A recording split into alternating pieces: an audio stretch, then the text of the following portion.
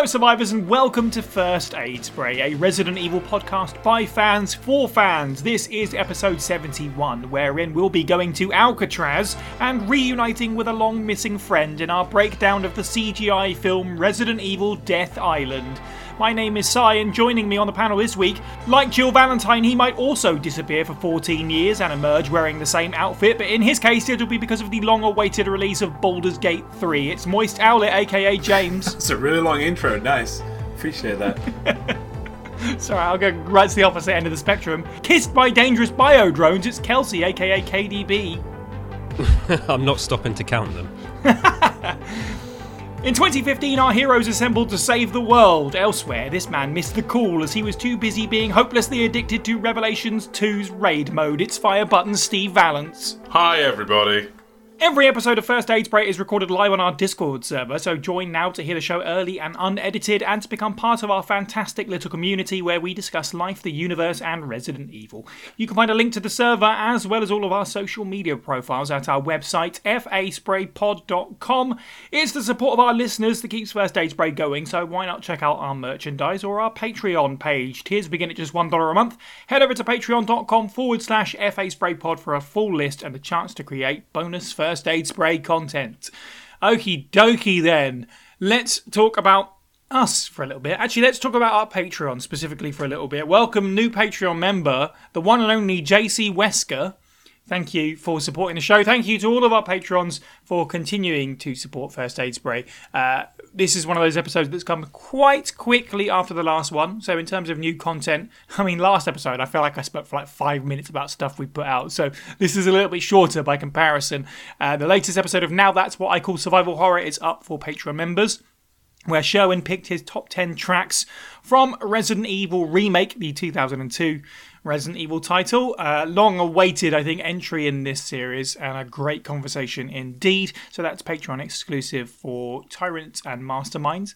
Meanwhile, the latest Now That's What I Call Survival Horror episode to go over to SoundCloud is our Parasite Eve episode, so that should be on your feeds now if you haven't seen it. As always, the show comes much earlier to YouTube than it does on SoundCloud, but they are there if you want to listen to them after the fact. Speaking of which, the new episode of Tear Death Experience is now out on our YouTube, where we ranked the final boss themes from the mainline Resident Evil games. So it's been a very musical time for First Aid Spray recently, I guess. So yeah, go check that out. I think that's everything from us. So Steve, would you like to take us into the news? Only one story this week. Resident Evil 2 is now the best-selling game in the series. I love talking about this stuff. I like when we get to do this. Yes, we're talking, of course, individual entries. I think Resident Evil 5 still leads the pack in terms of multiple SKUs from all different platforms and that kind of stuff. But in terms of an individual release, Resident Evil 2 is now top of the Resident Evil pile with 12.6 million units. Overtaking Resident Evil 7, which is now on 12.4. This puts Remake 2 as Capcom's third ever best-selling title underneath Monster Hunter World and Rise. And then following up behind Resi 7, we also have Resi 5, Resi 6, Resi Village as well. So I mean, we were all just sort of waiting on this. Not so much expecting it as waiting on it. Kelsey, I assume that's the case, right? It was just a matter of time. Yeah, I have a feeling we even said on a previous episode that we think RE2 Remake is going to become number one soon. Like, whether that was like last year or before, I don't know. So, yeah, it's not surprising.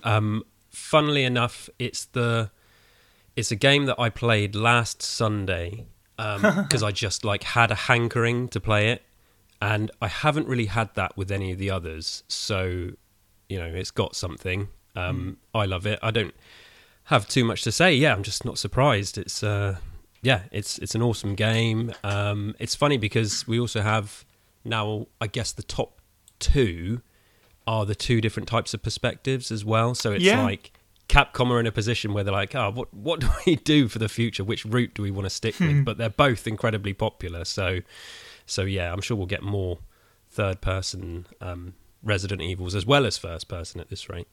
Yes, that's a very, very good point. And I think in terms of two games that you would like to see at the top, it is not only is it nice to see two new games, January 2017 and January 2019, but they're both, befitting of being this high up. And Resident Evil 2 Remake, more than 7. People, of course, love 7 and talk about 7, but people are still talking about Remake 2 4 years on now.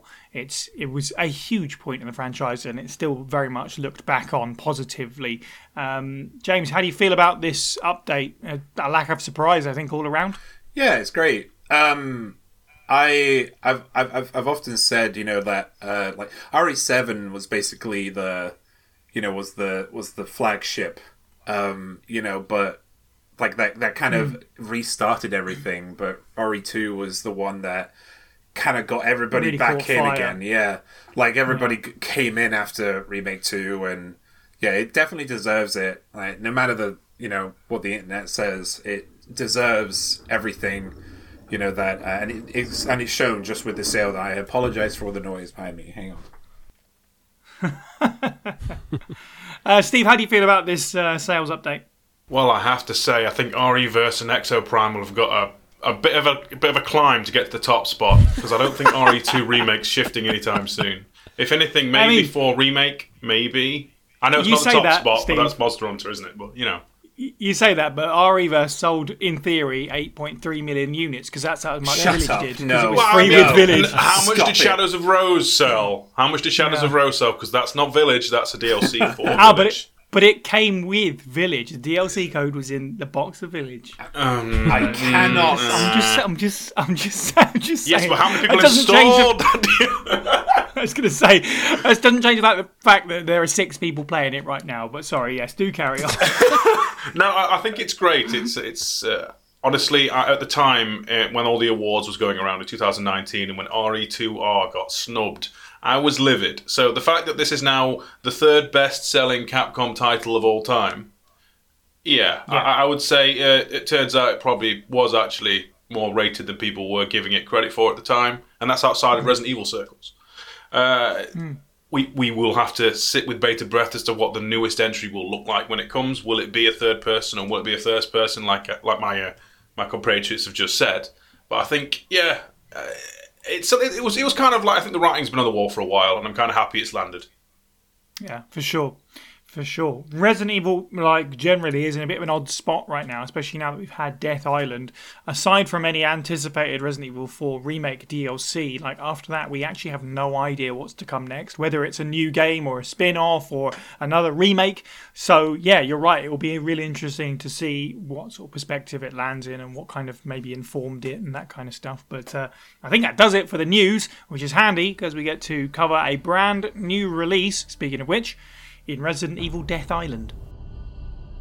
And now, reading the file Officer's Diary from Resident Evil Village, Aaron O, who you can find on Casting Call Club at Mantanimi. The King's Orders finally arrived. Withdraw. It is most vexing that we must abandon the border stronghold to those heretics. If I had but a little more time, I know I might be able to turn the tides of this battle. Nay, I should not put on airs. It is my curiosity that ties me to this place. There are a number of ruins in the vicinity which the locals say are very ancient. The ceremony site with 4 giant statues, the caves with murals carved on the walls, the stone plinth they call the Giant's Chalice. Where did the people who built them come from? Where did they go? It irks me that we must abandon this place without knowing.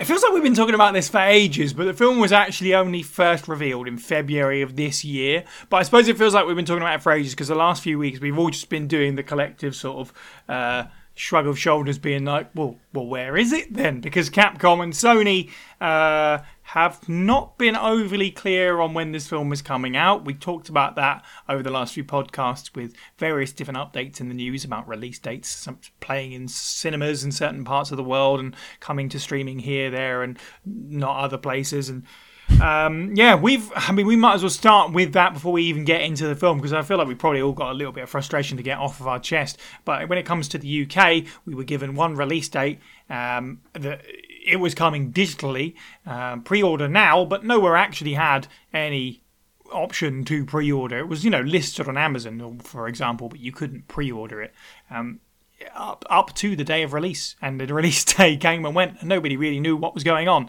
As of August the 1st, It is now streaming in the UK on various places, but the physical edition of the film, I believe, comes out later to the end of the month, and in other places in Europe, they're still waiting. For example, our friend Chaotic Claire in Germany is waiting until October, I think it is. This is, I'll let everyone else rip into it, quite frankly, insulting and ridiculous, is it not, James? Sorry, yes, I'm here. Hello. Yeah, it is. It's so infuriating. It's because, if this was the first time, we'd be like, oh, okay, Capcom, okay, Sony, but this isn't. This is like the third time this has happened for big releases, and we just cannot give them any slack for this. Like and it's not just Resident Evil, by the way. Like, it's other stuff too, and we've done podcasts on it as well. Mortal Kombat, for instance, right?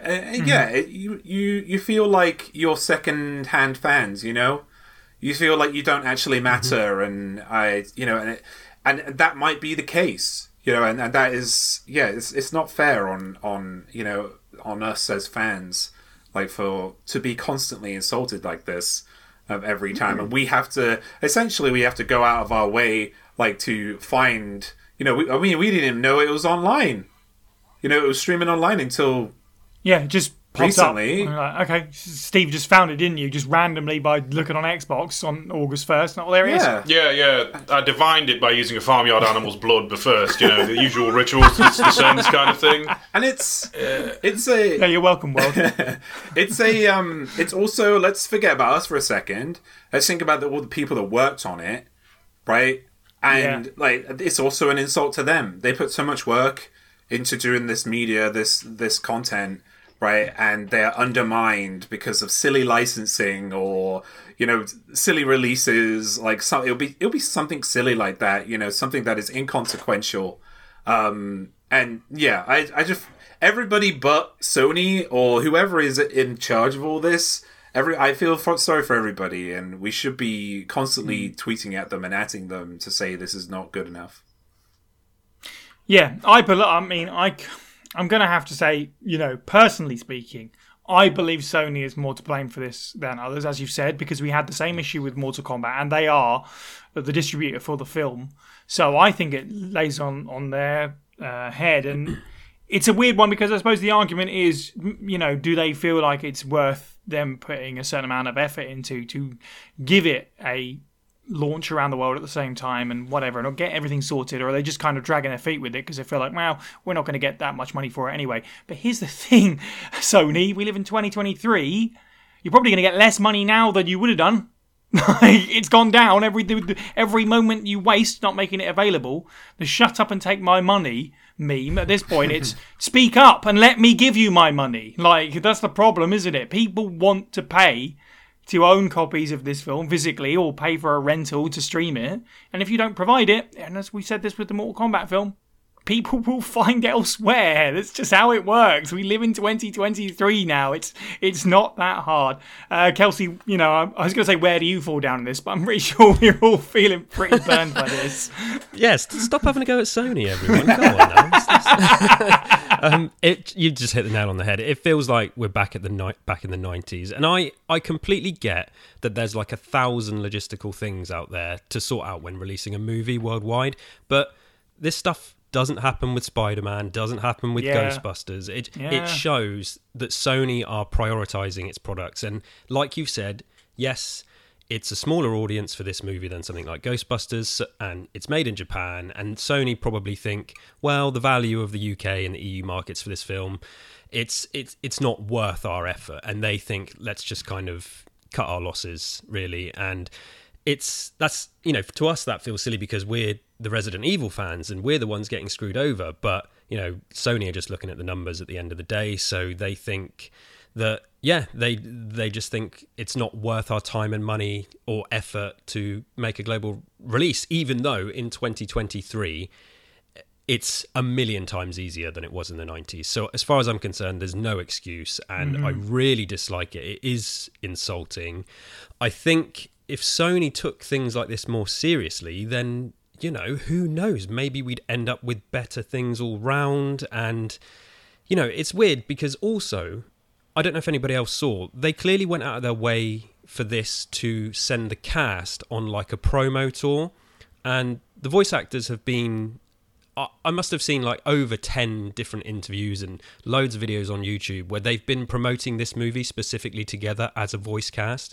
So Sony have put the effort in there, but then completely ballsed it up and not given anyone in the UK and the EU access to the movie. So it's counterproductive and makes no sense. And if this was maybe cared for a little bit more and it was in the cinema in the UK, maybe it would have been a bit more of an event and there would have been hype online. Everyone would have been excited and everybody wins. But yeah, it's just really depressing, to be honest.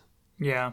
Yeah, it's odd because, as you say, like they did some amount of marketing for it, but they've also been incredibly vague when it comes to our market specifically. Like they put a lot of effort in one place and not a lot of effort elsewhere. And I think the real problem, it was really hurt us as sort of a community in the Discord server, we talked about it, is just a complete lack of communication about what's going on. We were just in the dark. We didn't know when it was coming, where it was coming, what the situation was. You know, was that maybe the worst thing, Steve? 100%. You know, I feel like I can't really go over the same points we've already gone over enough times, but can we just like put a few pennies in the swear jar, because it is like absolutely atrocious. That I'm pretty sure it releases one side of the world, and only then do certain parts of the world, like for example Germany, find out that they're not getting the film until October. Like, that to me says, these get it physically, you have to wait half a year or a third of a year. There is, I don't know, the chat's saying, is it a licensing issue? I mean, possibly, but I feel like no licensing issue should be 3 months past release. No, it's laziness. It's what it is. They've sorted it out. It boggles my mind because like Netflix distributed like Infinite Darkness globally the same day. Surely a similar process can be done. I'm pretty sure at some point it will probably end up on Netflix because the other Resident Evil CGI films did. Mind-boggling, frustrating. I don't want to go over what everyone else is saying. So yeah, it's stupid. And they should really, really sort it out because they'll do less legitimate and honourable means to purchase it. And then everyone loses out on money, all the people who made the film, all the people who acted in the film, all the people who promoted the film. It's stupid. Yes, indeed. I think we've probably gone over that point enough. Everyone probably tuned in to hear us talk about the film, but we absolutely need to talk about that ahead of it anyway. So, right, that out of the way, let's talk about our experiences with Death Island. This, of course, is the follow-up to Resident Evil Vendetta, in a sense. It's a bit of a soft sequel, but a sequel nonetheless. And lots of hype going into this, of course, because this is the film with the return of Jill Valentine, and also in the later stages of the marketing, it's Resident Evil Avengers. You know, essentially, like pretty much every major player is here, with a few exceptions. So there was a certain degree of interest going into this, even though we probably all should have been a little bit on the back foot because Infinite Darkness was terrible. So let's talk about the story of Death Island. Maybe let's not race to the end. Talk more about the setup and that kind of stuff and how we felt, leading into going to Alcatraz prison, as our characters are drawn together for a few different reasons. But, essentially, oh no, new bioterrorism alert. Steve, how did you feel about the setup to Death Island? I thought it was kind of cute. Like, going in, I was expecting Avengers like mini vignettes with all the characters doing various things leading in. And we even get stuff with the villain. We get, like, emphasis on their backstory. And then we smash cut to Leon basically doing the Matrix car chase from Reloaded. Yep. And then Claire checks out an orca, and Jill then finally gets a reintroduction to the quote-unquote semi-present day. It's still 8 years previous. Flashlight abusing some poor home and shooting a zombie. It was actually kind of neat. I'm surprised that of all the characters to get like their own intro vignette, Chris is just, "Hi, I'm Chris, I'm here." Like, Everyone knows who he is. Yeah. That was surprising. I feel like this a little bit caught for the hospital. I feel like poor Chris got a bit of the stick there. It was like... But yeah, no, I generally enjoyed it, and it did, like, I do feel like at some point someone did watch the first Avengers film for, like, almost a treatment plan, at least initially, because that's how it all feels, like establishing this, don't spend too long like going, here's the true lore of everything and all the big reveals. And we even get Umbrella soldiers in Raccoon City for the millionth time. Yes, indeed. James, how did you feel about the opening to Death Island? And as Steve was probably correctly said, the sort of Avengers intro for everyone. Sort of, here's where they are at the moment. Yeah, they definitely took some pointers from Avengers. Even the music. If you listen to the music of this movie, it's just, it's the same, but they do little dips. You could literally just put it over the Avengers theme and it'd be the same. In terms of the story, I as a summary, and I'll talk about it later on, but I wasn't impressed with it. But I wasn't particularly. I didn't have high expectations from it because it's a CGI Resi film. It started great. I thought it was nice seeing the Raccoon City incident again, but they did it they framed it really well. Agreed. Yeah, and it was really exciting. In fact, in my notes, I put "Holy expletive, this is good." Because it was awesome to see feet on the ground, and see real, because the acting was pretty good there too. It was a really great way to start the movie. I felt, as a summary, and again, I'll go into details later, but as the film went on, it kind of deteriorated a bit, which kind of sucked. But I did enjoy the first half of the movie at least.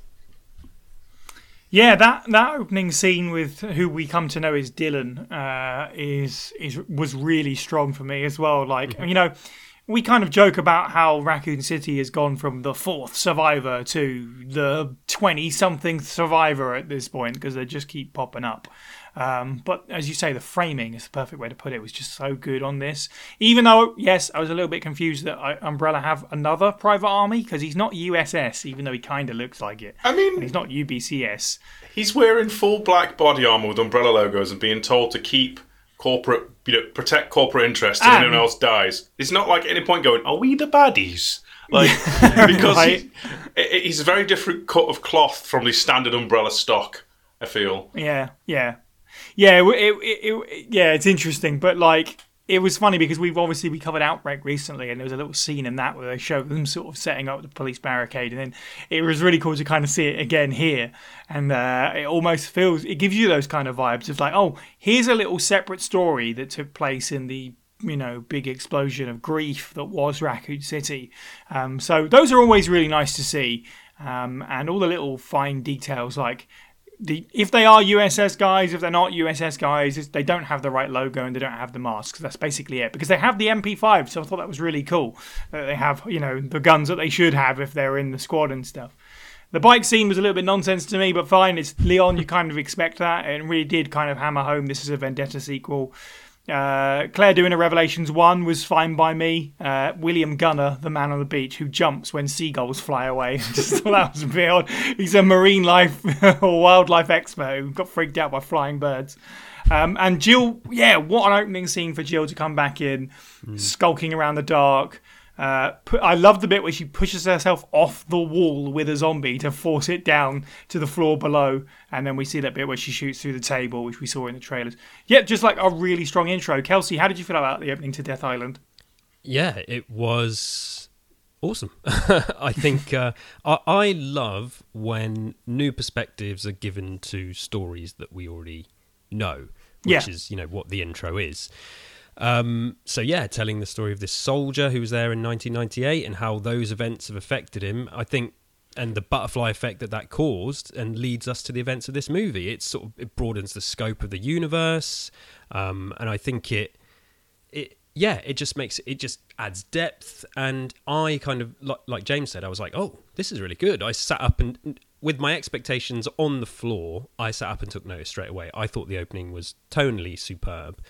So the concept of the story at the core of the movie, I think was pretty decent. And I like self-contained movies that take place in one location. I think that keeps it grounded and immersive. There's no sort of crazy globe-trotting from China in 6 hours, and I think the choice of Alcatraz is cool. It's iconic. I think as the viewer, you know where you are and what you're dealing with.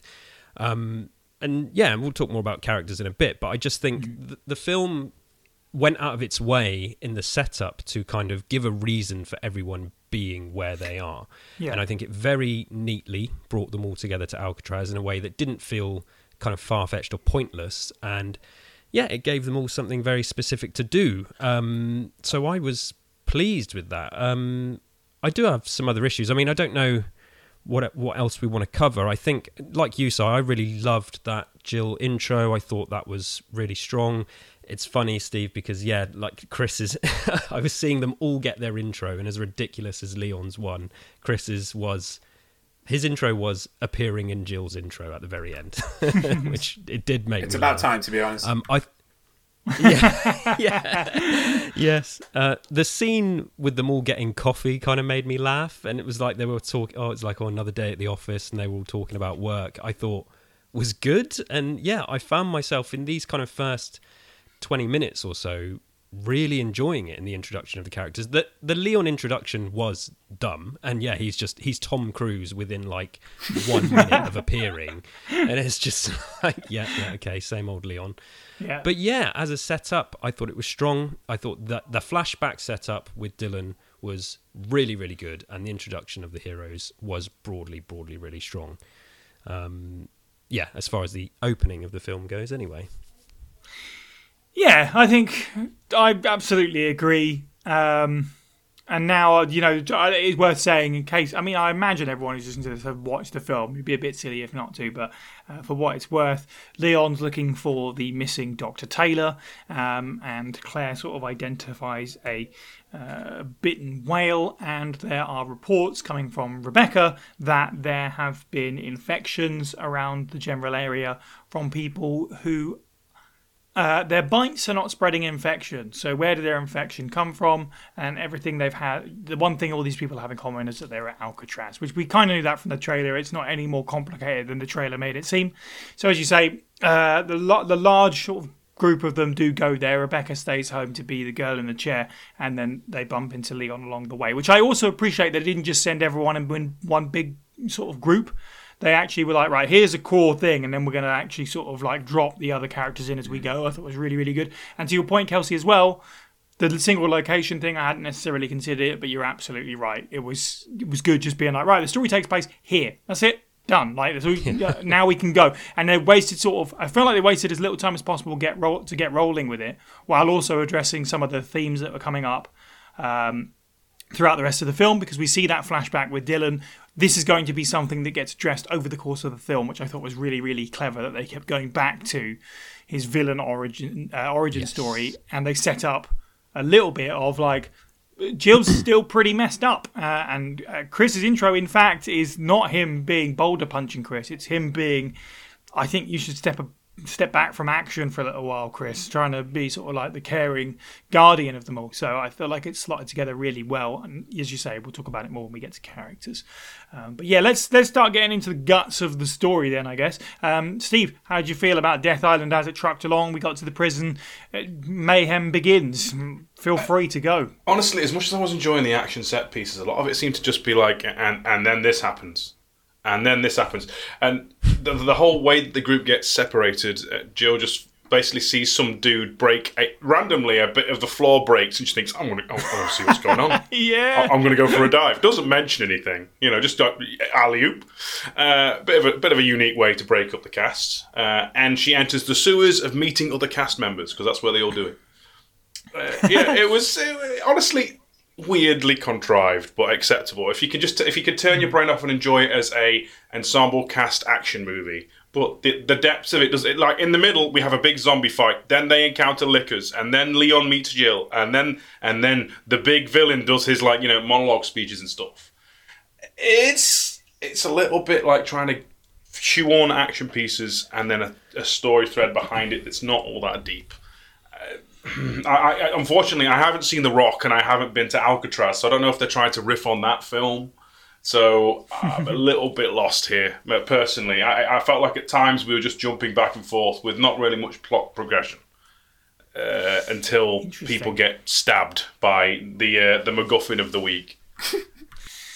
I don't disagree with that, to be fair, when you say I hadn't really considered it, but I guess my sort of forgiveness for it comes from the fact that it all does kind of just move along at a good enough pace that I wasn't really worried about it. I'm not saying I didn't enjoy the characters talking and interacting, and Chris had as much as I normally go, oh, Chris is going to be generic, he had this moment of standing on a railing and helping a lady and also shooting Jesus. Way to accentuate how muscly the man is, which is actually kind of fun. I liked it. Yeah. Jill's doing combat knife WWE moves, and Claire's being a Resident Evil protagonist in comparison to everybody else and helping people.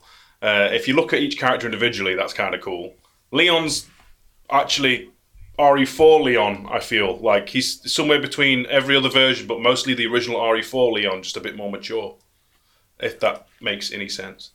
I feel the quips and silliness. I feel like Matt Mercer's doing the best he can of basically doing what Paul Mercier did back in the day. Just less camp.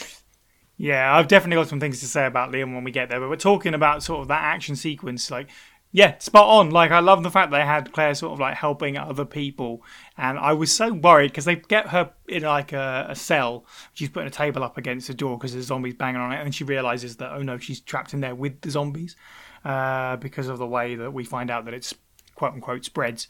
We didn't see a resolution to that, which is a shame, but I'm also very glad that she didn't get saved by someone. I was like, right, she's surrounded by zombies. Inevitably now Leon's going to turn up or whatever. Do you know what? I'm happy that we didn't get a resolution. She just got out and we just didn't see it because she's cool like that. She can do things and we don't have to see them all. For me, it was fine. It moved along good enough speed, as I say, that I wasn't overly bothered by some of that kind of stuff. But you're right, it wasn't super deep at this point. It was just we're in a prison and there's zombies and now there's Zickers, oh no. But it's not a lengthy film, so it never I was just constantly entertained by the crazy goings on.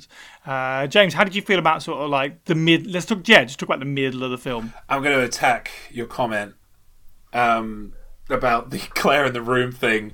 I thought that was really badly done. I was so I was like, oh sweet, we're going to see how Claire gets, because that's what this movie is. We're putting you up against an impossible odd. Now we want to see you get out of that impossible odd. What are you going to do? And we didn't get to see that. And it was Claire, who we don't get to see to do much, In the last thing, in Infinite Darkness, she was going to Lamp. She was going to Leon. For everything she needed. In this one, I wanted to see her do something. Other than, I was very disappointed by that scene, right? Because it was also set up like there was going to be something else after it, right? Because it was doing that pacey thing where it was going really fast. There were 20, 30 second scenes between the characters that they were trying to fight off everything. And I really, really wanted to see how she got by that. But the next scene we get with her, she's okay. And it annoyed me so much. When it comes to kind of the other everyone else, it was great when Leon and Jill met up. I think that was probably my favorite part. Yeah. I did not enjoy the very Rule 34 liquor section that I put down in notes. It felt very weird. It was clearly inspired by something that someone had seen on the internet. But yeah, other than that, around that, I really enjoyed all the action scenes there, especially with Leon I was trying to look at Leon in this as the Leon that I know of him as in the CGI movies rather than the Leon in the video games, and it was the way he was acting was very Leon in the CGI movies, and it was cool when he when he was counting his bullets and he threw he exploded what did he explode? I can't remember now. It was gas tank. Yeah, it's the Resident Evil world. Red tankies with explosion. And the back and forward between those two was great. It was just complete cold openers and closes between the both of them. While they're trying to, it was very fun to listen to them both during that scene. And I did like Chris in this, because I didn't get to see Chris do much, and that is always going to be a positive for me because we get to see Chris do too much. But the things he did do were pretty impactful. Like you mentioned, Si, the dragging up of the person and then doing a really wild move, where he was picking her up and at the same time shooting under himself to shoot another zombie, and then it was cool to look at. It was like very actiony, and I liked it, but it didn't. Yeah, there was what I put down as stupid people moments. One of those, there was things that didn't need to happen, but they did because they were for the action of it all. And another thing, it was great seeing Chris and Claire together. Yes, especially. Yeah, because we've not seen that often at all, really, as well. Yeah. And it was so good seeing them. I would have liked a little bit more conversation between them both. Because what I was getting was, we've been chilling out, for years. Right. We're old hats now, right? But we don't know that as a viewer. Yeah. So I would have loved a little bit more on that. If we're talking about the mid, that was pretty much a very large part of the mid, and then we'll get into kind of the start of the end game, right. which was when the infection started happening, and the monsters and stuff. For sure. But yeah, it was fine, but there were just there were stupid people parts, and I don't like that.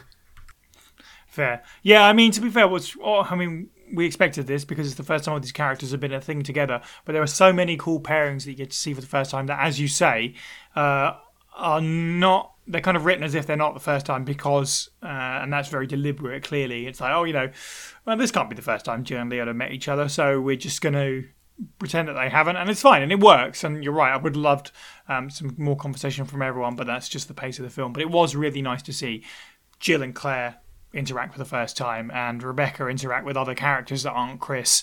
And even Chris and Claire, who have interacted before, but just to see that again, and also just to see them, because the last time, I guess, that I can think of was Code Veronica, and that's a very different situation where Chris comes in to save Claire and gets her at her most vulnerable moment, whereas this point, they just seem completely on the level. They know what each other is capable of, and they don't sort of get in each other's way, and I really like that. Like, they both have a moment where they fight zombies off together, and they're both doing their own thing. And whilst I completely see your point earlier about sort of not resolving the Claire moment and giving her a badass thing, she did get her own badass moments later by just being Claire and looking after people and saving this guy that just called her a terrorist, which is one of the many great little nods and throwbacks this film has, mentioning something like Harvardville. I popped for that. I didn't expect a degeneration reference. Okay, cool. And then Piers getting a name drop, which is a little odd because it sounds like Chris is telling the story of Piers for the first time, and it's like 3 years after he died. So I'm like, that seems a little odd, but you know what? You do you, my friend. If that's traumatic to you and you haven't told Jill about it, okay. It's a little unbelievable to me, but fine, whatever. Sure. Stuff like that was really cool. Even Dr. Taylor's fake name, it's something Tony Davis, which felt to me like a reference to Senator Ron Davis from Degeneration. I might just be making that up. Yeah, I felt that too. I thought so, especially since he mentioned Harvardville as well. I was like, that seems like it was deliberate. So that whole little section with the three of them really stood out to me, as did, as you said, James, the liquor section. Not for the parts that you mentioned, the negative bits, which I do get, but also I thought the liquors in this were not just really cool to look at, but they did lickery things which you don't always get to see, like the way they grabbed Jill by the ankle and pulled back to try and get her, and meanwhile Leon's gun arm gets caught by another tongue and they're getting restrained a bit. I was like, cool, we don't necessarily get enough of that kind of stuff, I feel like. But yeah, the middle for me was quite exciting. It's definitely got some negatives to it, but I was having a good time. Kelsey, how did you feel like the middle of the film went?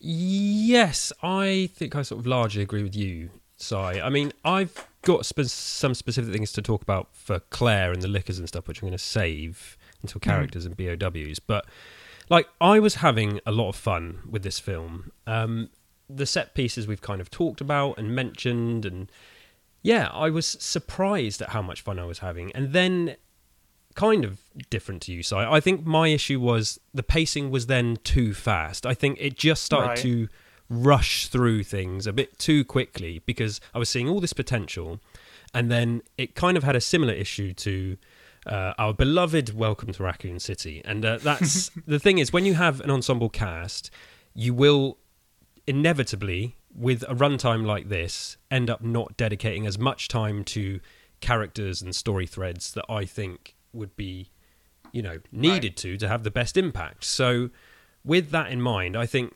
this movie and the story it was trying to tell maybe could have done with like another 40 minutes. I mean, maybe some lengthier character intros, some more. You mentioned the flashbacks to show Dylan's journey. Like, they were some of the best parts of the film. Yeah. We could have had maybe a bit more of that, and to show the journey of how he got from there to this, this fateful day here at Alcatraz. So, and in his dealings with Antonio as well. So, it just kind of it. Steve said as well, it just jumped from one thing to the next, and it dumped the bits of plot in there, and you didn't really have time to latch onto it. But I thought what it was trying to tell was quite interesting, and it does slow down a couple of times, mainly with Jill.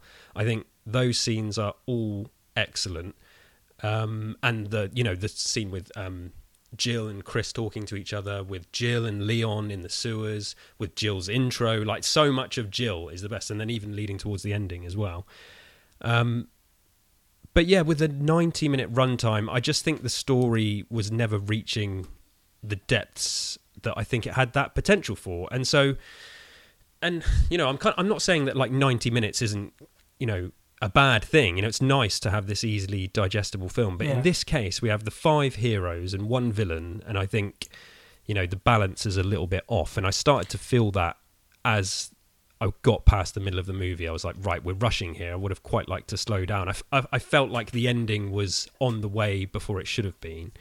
So, yeah, and, people have kind of jokingly called this Resident Evil's Avengers, which, honestly, is not a bad idea. And I think possibly a couple of movies with everyone finally coming together to take down this big new villain in Dylan could have been really good. That is kind of, not to put the cart before the horse, but I would have really have liked this event to end it on a cliffhanger, and then we have like a third one with Vendetta being one of this, 2, and then 3 would have been great. Yeah, and I think we could have done that. So, yeah, despite the fun I was having, it felt like when I was watching this and it was going kind of past the midpoint of the film, it felt like I was watching maybe like the finale to a TV series where we haven't seen like the previous 8 episodes, because they had all come together and the big action was happening, whereas all that build-up of what these characters were doing with their lives and how they've been brought together as pawns and stuff was just kind of rushed through a bit. So, but that, it sounds like I'm being overly critical. I was still kind of having fun as I was watching it. I think as I was watching it, halfway through, I was like, this is easily probably the best of the CG movies. It's certainly in the top 2 of them. So yeah, we're still having fun as we approach the ending. It was just breezing through, and I would have liked for it to take its time a little bit more. When you talk about the runtime as well, it's made me think, just could we have swapped the runtime around from this and Infinite Darkness, which did nothing for most of its runtime, it's just utter stupid, which was at least 2 hours long, I believe, because it's like 4 episodes of 25 minutes apiece or whatever. This could have. You're absolutely right in that case. Like, it seems odd that got more time and this did not nearly get enough. Like, I can absolutely take that criticism. Let's sort of move towards the sort of final act then, I guess, as we see Dylan's backstory unfold, and how he was forced to kill his friend and teammate, which went very wrong very quickly. Both of them grabbing for different guns that may not have been empty. Dylan gets shot in the leg, and then suddenly he has to beat his partner in order to survive and get evac'd from Raccoon City. He has to beat his partner to death with, I don't know what that was, a filing cabinet drawer or something big and heavy and metal and all that stuff. And his grand scheme of using little bio drones with a adapted T-virus in it to inject, just the population, send them out across the world and wipe the slate clean, as most Resident Evil villains tend to do. We'll obviously talk more about him as a character, but I suppose it was just important to give that setup for this point in the story where everyone gets infected, and then they work through it and they battle him. So I guess that's our sort of third act to talk about. Actually, Kelsey, let's start with you. How did you feel about the concluding chapter of this 90-minute movie? Yeah, I suppose Dylan's fate I wasn't crazy of. This idea of like his plan, of releasing the drones. It's like, yeah, a little bit contrived, but I didn't hate it. And I thought, it could be quite devastating, releasing, because what's going to stop these little drones? You don't see them coming. I thought the way that they were depicted in the movie was quite good, where, people were basically going down and dropping, but they weren't being bitten. And it was like, oh, okay, little mosquito drones and stuff. It's, it's kind of sci-fi ridiculousness, but or maybe not, but it was kind of cool. But he was kind of, I didn't really get his thing with the Russian roulette stuff that he was doing, and he started to, lose it a bit in a way that made me be less kind of empathetic towards him, because that flashback stuff was really good, and it was like, I feel for this guy. He kind of has a point, and when he did his big, speech where he was saying how, they all think that they're doing good when really they're just as bad, like working. They're serving corporations that, There you go. I was like, he's right. He's right, man. And he was calling them out. So I enjoyed that. But then again, it was rushing through, and I didn't like. He just did the same thing that so many of them do, where he's just like, what did he do? He basically shot himself and infused himself with a BOW. It's like, why do this? Like, this is what everyone does all the time. They inject themselves, and I've seen it all before, so it got into kind of familiar territory, which I didn't really enjoy. The stuff with, is it Maria? Have I got her name right? Yes. Although, like, the fight I thought was kind of fun to watch with Leon. Again, I just felt it was maybe... And she had a reason to be there, to be fair. Again, they tried to... I like that they did try to interweave this with the wider universe. And, she wasn't just some random character. So that was fine. But, it was kind of just over and done with really quickly. I don't know. I just would have liked to see more. I don't even know if she had any dialogue in the film. I can't even... I think she said remember. 2 or 3 lines. She definitely said a couple of things, but it wasn't much. Yeah. So... I could feel it rushing towards the ending. I thought the set piece, with them all with the weapons, was mostly awesome. But did anybody catch the bit where I think Chris kicks a case to Jill, who's firing at the monster with a machine gun, and she opens the case and then starts firing at it with a shotgun from a distance? And I'm not usually one of these people that's like... I question that. Yeah, you wouldn't, I don't say, you wouldn't use that gun for that situation, but... It was just completely wrong, and it made me laugh out loud. I was like, a shotgun is not a ranged weapon. What are you doing? This doesn't help you. So I thought that was kind of silly. But Chris with the classic rocket launcher looked awesome. Bringing in the the Resident Evil 3 style plasma rifle. It was there was loads happening, which I did really enjoy. I just felt that Dylan's stuff was wasted. Like, it was fun seeing all the heroes do the stuff that they did. And I liked his little drone plan thing. But I was just kind of a bit sort of, same old thing. It's another villain wasted, another villain killed off, and a bit of a shame, really. So, not too much else to say. It was just, it got there too quickly. I would have loved to have seen more with some of these characters. Yeah, it's absolutely, there's the last part of the film for me is like a complete... There's stuff about it I loved, and there's stuff about it I was just like, this is so stupid. Like, eye candy wise, it's great, as you say, and the final fight was just a joyful little Resident Evil romp of nonsense where Leon crashes like 2 or 3 different vehicles during one boss fight. I was like, you know what you're doing there, and everyone gets sort of a classic weapon that they've used before and stuff like that. It was like, that was really neat and really clever, and it follows on from a bunch of the references. But yes, there was a load of stuff. It's like, this is just nonsense now. Like, Dylan goes from basically having the best idea, essentially, with these drones and stuff. He can't, as you say, they're indetectable.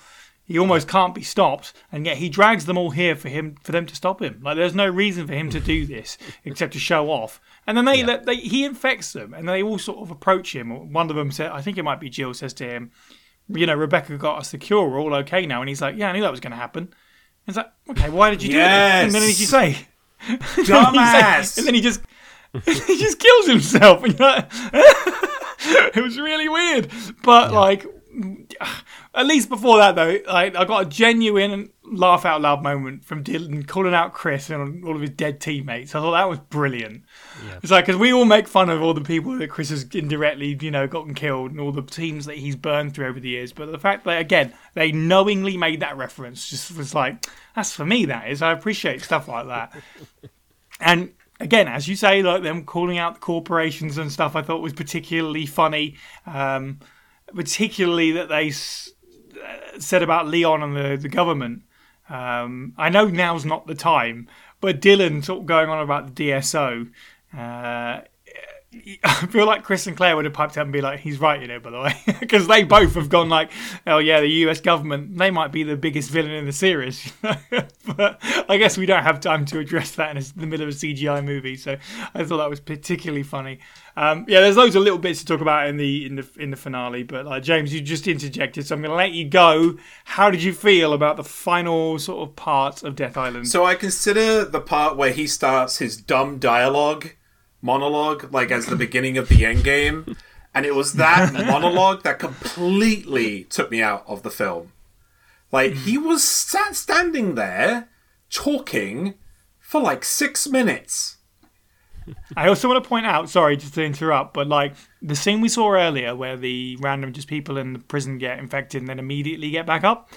Yeah, he's talking for like 6 minutes, and just the core cast of just the plot armor is just doing them a solid, I guess. Yeah, because they're just like, yeah, okay, later. for like 20 minutes. It was so infuriating. Because the most infuriating thing about it, was because, and I waited till now to say this, because at the beginning of the movie, Jill makes it quite clear that she is all guns blazing. Like, she is not going to let this happen again. Like, she's been through too much. She's basically in her emo phase. Like, she is going to go off at anyone, like, who tries to do this again. Like, who tries to settle their own score. She will settle her score. Like, this is her dark arc. She stands there for over 6 minutes listening to this guy. Like, without a gun pointed at her. Like, there's a girl over there, right? But there's no gun pointed at her. Dylan's sitting there on a banister, just with his elbow on the frickin' banister. We know Jill is a crack shot.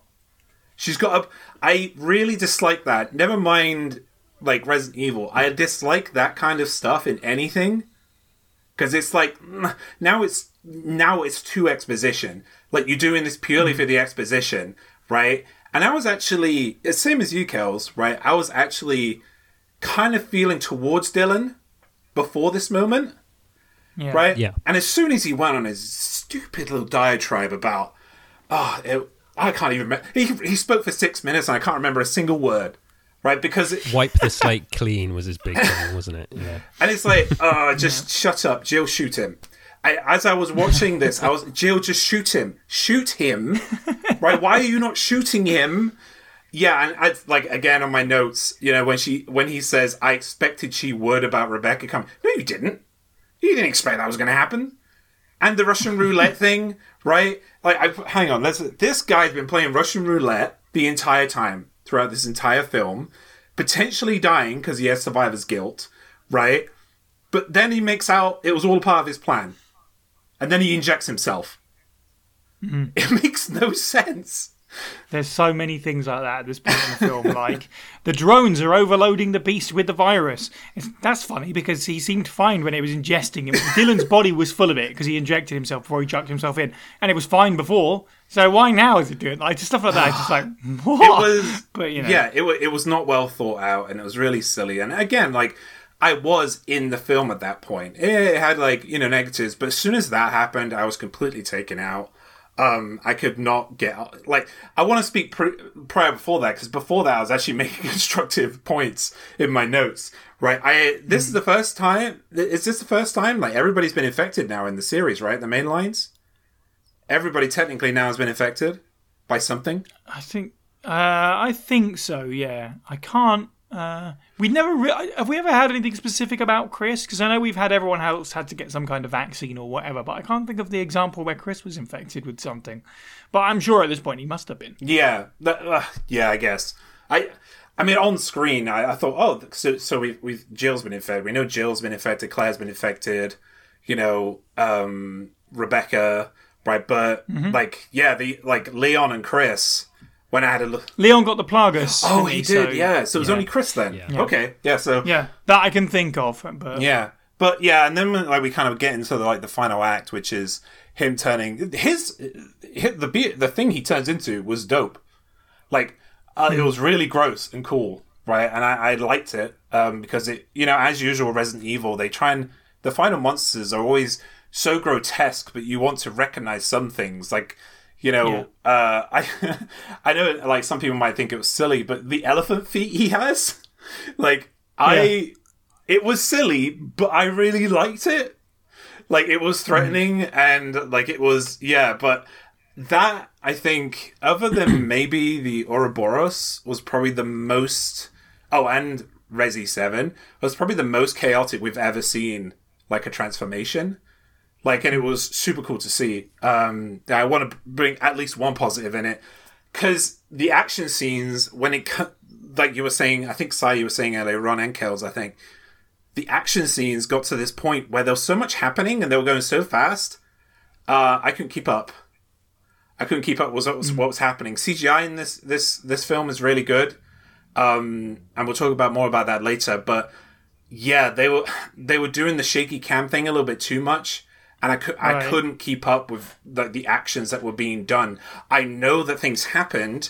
I would see a blur, and then one person would be down, another person would be standing up, or they'd both be down. And it was there were some cuts that were also weird, like when clear fan service, but I loved it when Jill picks up the plasma rifle, and but then there's a sudden cut immediately after the shot.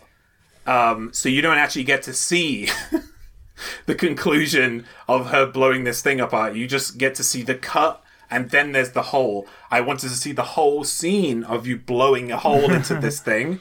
I didn't want to see any cuts, but they were just, they were like Liam Neeson in whatever that movie was, where I remember there was a criticism of that Taken, right, where it took 9 takes for him, 9 cuts, 9 frames for him to jump over a fence. Oh, yeah. Right? I remember that so clearly. And while I was watching this, that's what it felt like. Every scene was just like they were doing way too many frames, way too many things, like cuts, like during that scene. And it was ridiculous. Yeah. Unfortunately, overall story, it was really good at the beginning. Like, and it had me in the middle, but that monologue just completely took me out, and then it just got really silly. Fair enough. In terms of the plasma rifle, I have to say that, I'm going to just, again, caveat this, but I actually really like the way this film ends. I had a really good time with the final fight, but there's loads of stuff that I'm like, this is nonsense. There's the underground of this prison, because it used to be a military base, and it has a big rail gun in it, apparently. It was like, when was this a military base? Like, a week ago? What are we talking about here? It's like futuristic sci-fi weapons. And it's essentially the finger from Remake 3, which, I don't know, like the Chicago typewriter and stuff like that is okay. This felt a little bit lazy to me. We're just doing this again. And it might just be because in the instance of Jill, not only is she just wearing the same thing, which we will get to when we talk to characters, but we've only just seen her in Remake 3, and you're just doing the same thing again. It's like, come on, have her do a crazy flipping kick thing or something from RE5 or something like that. It was just a little bit like, oh yeah, we just saw this a couple of years ago, but cool, thanks, I guess. And the fact that she's like, oh no, and it has to recharge. It's like, well, you've done this before. Like, that's how it works. Regardless, I'm really happy that they actually made Jill, at this point especially, like, she's the main character of the whole thing. And I'm really glad that she gets to have all like that, the final sort of blows in it, and it does sort of like come to a point where it's, I'm taunting the villain, but it's a lesson that I need to learn myself. That old chestnut was really important for me that they did that. But Steve, how did you find the end of Death Island? Messy. I think we've already touched on how messy it is. But yeah, Dylan starts with like an interesting monologue talking about how the corporation's doing this, that, and the other, and then just faintly I can hear a ring in the ears. It's like, James Marcus saying, and the world will burn, and an inferno have wiped the slate clean. It's a shame. I'm going to just like throw out the BSAA probably have like some convenient Deus Ex Machina vaccine booster, and that's why the protagonist lasted a little bit longer. But Right, no, of course. the second we get to the final battle, my heart sank because Dylan puts down his revolver and picks up the injector gun. Like, oh, we know where this is going. You're going to become a giant beastie, and then they're going to beat you, and that's it. But I was actually more disappointed about the fact that the action's just all over the place. Like, I feel like someone storyboarded some cool ideas and not actually thought how these are going to go together. Because, they just randomly have weapons, they randomly do things. And then Leon and Chris pick up a rocket launcher, and rather than fire at the beastie, they shoot a gate. They spend 3 minutes getting a rocket launcher together, shoot a gate. Jill blows up the beast with a grenade while she's in said water, so it should technically jib her since she's like in the same blast radius. That drew me out a bit. Rebecca and Claire's moment there was cool. I love their like, what are you doing? And then high five at the end, like, yeah, you guys need more screen time together because you've kind of been sidelined the whole film, which is a shame. The only thing about the monster that I noticed was his tail's whipping or he's sighing at them. It's just doing not sigh as in our podcast house, as in the actual the term sigh. It's just gasping for air at them. I did appreciate the visual tone thing it was going for because it's got a wrecked, malformed leg and it got the giant stamping hoof to kind of emblemise like Dylan's cane. At least that's what I think they were going for, really. Dylan's cane and busted leg represented in this monster. But it was just a blob thing that they then find a gun that I'm thinking was probably one of the whole, like, their tech-based stuff. Because, I mean, they've got all of Arius's and the Licker bio-drones and things underneath already. It's probably, they brought it in, if I'm honest. Yeah. I feel they had it. But, yeah, the rocket launchers appear. Jill gets a random shotgun. It drew me out. And Rebecca, bless her, she gets like a small little vignette of her arrival. The shark thing, before it becomes the final boss, takes out an entire SWAT team in one take, and half of them just disappear into the ocean. You don't see what happened to them. She's just fallen over on a pontoon, and then she's in the sewers of everyone meets up. I enjoy it as dumb visual shots, but as an actual quote unquote battle, I felt like it was very bad continuity. I appreciate that Jill got a final shot and the final word on the beast. I actually kind of liked the Chuckle Brothers rocket launcher bit, but yes, Steve. Yes. It all boils down to that like final shot where they're on the stairs, and like, oh, that's nice. They just need a shawarma joke, and then it would have been perfect. No, what they needed was Barry in the helicopter. Yeah, that works. That's going to be my weird takeaway because I don't want to cinema sins this film to death, and I did enjoy my time with it enough to watch it 3 times in preparation for the pod. Like not back to back. I'm not completely crazy, but the ending really dropped the ball for me. And the second Dylan goes, "Oh, the world will burn in an inferno of Blake." It's and Leon did a Mortal Kombat fight. That was all right, I guess. Yeah, he did. Literally did a fatality, sort of. Yeah. I feel like if they wanted to put him in Mortal Kombat, he's got enough moves now. Let's put it that way. I'm down. Okay, cool. We will obviously... There's a lot to get into still in terms of character stuff and that. But first we'll talk about visuals because I want to talk about the way that the film looks and the animation and stuff. But actually, before we talk about that... let's talk about Magic Mind. James, in fact, I want you to tell me about Magic Mind. Oh, whoops. There we go. Yeah, I'll tell you about Magic Mind. So as soon as I unmute my mic, and then I'll tell you. So, Magic Mind have been very nice recently, and they have given us a sample to use of theirs. They're basically like energy shot drinks, like the ones I had, and you have them with your morning coffee. You have one in the morning with your coffee. And they basically boost like your mind in a way, not like a magic potion or anything, but like it actually kind of boosts kind of my productivity. And during the couple of weeks I actually sampled Magic Mind, I was doing a pretty big project, and I was really focused. Sai, I think I was talking to you about it during the time, and a couple other folks in here as well. And I was completely zoned in on getting this done, which is unlike me because I'm always procrastinating and I'm always going onto my social media or going onto YouTube to look up, various things or looking up. Very easy to do. Yeah, or looking up like reviews for Resident Evil Death Island. But yeah, I had a great time with it. I had one thing that I wanted to mention, and that was like I tend to get quite hyper focused when it comes to things I love doing. And that can be detrimental to me. But when I was on the Magic Mind energy shots, I actually felt focused instead of hyper-focused, which is very good because it means I actually had my wits about me and I could actually, know when to stop and know when to take a break and carry on again. And so if you want to try out Magic Mind, you can go to magicmind.com/first aid. That's FIRST AID, and you will get 56% off your subscription for the next 10 days with our code First Aid. However, you do also get a discount forever that will be slightly lower. But yeah, it will, if you go onto the site, if you go for the subscription system, not the one-time only system, then you will get your 56% off, and you also get an additional discount on top of that as well, because you'll be going into the subscription base. So yeah, check out Magic Mind if you want to have a more focused mind, because I definitely did. Fantastic. Thank you, Magic Mind. Let's talk about visuals. Let's talk about the way this film looks.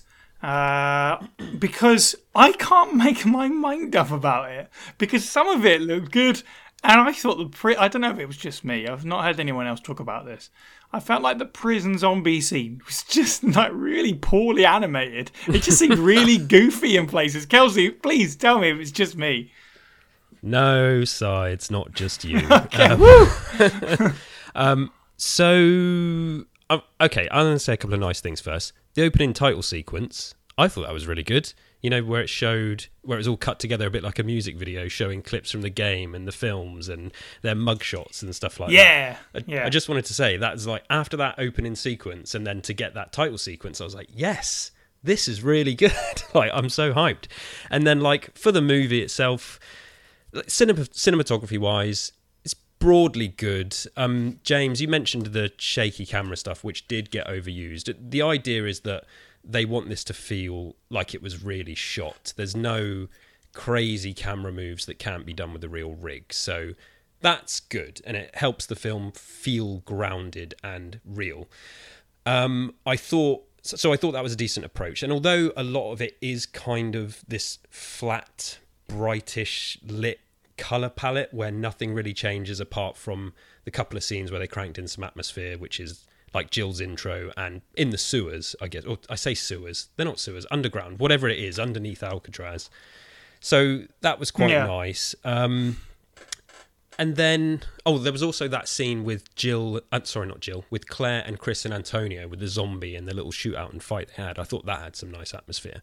Yeah. But then I think the CG itself, it just suffers from the same issues it always has, which is the overall render and character models and detail most of the time look really nice with lots of great detail and stuff. However, there are background characters and supporting characters that look kind of straight out of a PlayStation 3 cutscene.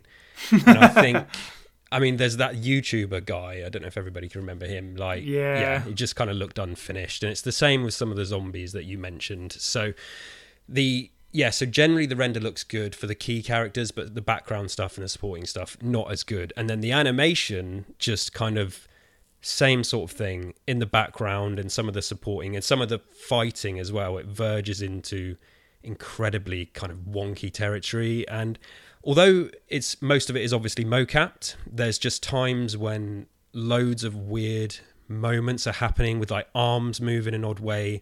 Like you often see it when like a gun is getting reloaded or held strangely. It's just, it's missing that kind of that bit of polish, which comes really with just kind of like a lack of time and budget. And I think this is it's just the Uncanny Valley stuff, which no matter how good the key characters look, it's just still going to be there. And unless you spend a lot of time and money on this animation, it's never ever going to look perfect. And I can said it before, I can absolutely turn my mind off to that stuff. It's just like comes with the territory with these films. I'm not going to sit here and pretend that, you know, it's spoilt the film for me because some of the animation looks weird. I can still have a lot of fun with it, but yeah, the CG route, just again, it's not the best option for me. I think it can sometimes look a bit soulless, and I just really, really wish they do something different. At the end of our Infinite Darkness episode, we said, or I said, or somebody said, I think it was like, we want to go the 2D route now. Like, we'd love to see a 2D animated Resident Evil series because, yeah, I just think CG is a quick and dirty way to do it these days, and yeah, it shows. So sometimes it looks really nice. Sometimes it looks genuinely bad. Yeah. So yeah, it's not just you. Okay, good. It definitely had peaks and valleys for me. You absolutely nailed my sort of like weirdly one of my favourite parts immediately, which is that intro. I thought the intro was really cool. You should say like cool use of CGI films and game clips. And I know that's not really a fair thing to say because it's not really part of the film. But it was really cool to see all those little bits together. I was like, oh, cool. I wasn't expecting clips from this and that. You know, it was a little. Well, also. it connects it the same way that the opening scene does. It's like, oh yes, this actually feels like this is taking place in the world that I love, and it's acknowledging the stuff that these characters have been through, rather than creating something new that's, you know, not necessarily going to be a bad thing. But yeah, it tapped into what I enjoyed straight away. So that's why that title sequence was effective, I think. Yeah, and that being said, well, it did that well. I was a little bit confused why Jill didn't get a BSAA card and she had a STARS card. But, like, whatever, fine, we have to acknowledge STARS somewhere. Yeah. And apparently TerraSafe don't get any business cards as well, because weirdly, Claire had some Panam Stam journalist card or something. I was like, okay, yeah, sure, I guess, but whatever. Yeah, just very peaks and troughs for me, generally speaking. I think you largely covered it. Steve, how did you feel about the way the film sort of looks? A damn sight more positive than Vendetta. Like, I wasn't a big fan of Vendetta's burst fire, John Wick aping tomfoolery. This felt a lot more slower paced. Although we do have, like, you know, extremely acrobatic zombies. Like Alka T, as I am calling it, after Alcatraz. And I'm very clever. Like, seems to make the zombies very, very, very fast. And I'm not a big fan of fast zombies in general, but for the gimmick of the movie, it was okay. I didn't appreciate the fact that some of the action, like everyone else said, could have been a bit blurry, could have been a bit messy, strange posing. But compared to what has come before, I actually felt it was at least readable. Like, ridiculous but readable. And I think that makes sense, right? Again, the character models, if you want a protagonist or a main villain, you're going to get, like, you know, bargain basement background filler, I'm afraid. You may even just be wearing the same grey trousers between you all, except for not Markiplier. Rest in peace, you absolute chundering F word. That bit was probably the most painful bit for me. Not to go into back to story, but that whole, like, trying to make a YouTube influencer moment. Ugh.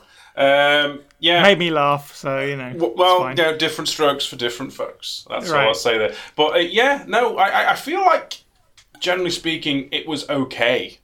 I've already voiced my piece about the final weapon BOW just basically being, like, you know, yawning at them or slithering its tail at them. But the lickers, for example, I thought were fantastically animated, although they don't get much screen time, tragically. Yep. Yeah, the fist fight between Maria and Leon, again, fantastically animated. The bike chase, I feel like, is underrated, because that felt like that could have been in a Matrix movie. The main central zombie shootout is probably the wobbliest bit, realistically. It's a really good point about the bike scene. It is pretty good, actually, genuinely. Yeah, character models, again, to reiterate the point, it's a shame that most of them are a greatest hits album. Like, you know, Jill's wearing her RE3R outfit. Claire's wearing the same outfit she wore that fateful day in either Panam Stan or RE2 Remake, depending on how you're feeling. Leon seems to be wearing a knockoff version of his RE4 Unlockable, one of his hero outfits or whatever. And Chris is still in the same gear he wore in RE5 and Vendetta. So that's a shame. Although I think Rebecca's got an updated outfit, hasn't she? It's like, you know, she's got a green shirt and now a black vest as opposed to a white vest. Yes. And a bouffant like thing to her hair. It's a lot more floaty than it used to be. Definitely redid her model, whereas I think Chris's is just visibly aged. I don't know. But yeah, other than that, it's okay, although the fact that the film's set in a prison has made the locations a little bit, well, legible, a little bit basic. You know, prison cells, underwater dock, the sewer of destiny. It's the most stunning shot visually probably was on the boat or on the beach, or what I say the beach, looking out onto the water, onto the island. Yeah, with the shadow of the creature underneath. Yeah, that may well be the best single shot of the film. To be fair, yeah, James, how did you feel about the way the film looked? I mean, you talked about it a little bit, sort of being unreadable and stuff like that, a bit jump cutty. But any other points on the way the film looks? Yeah, I thought overall the film, this is the best one we've seen.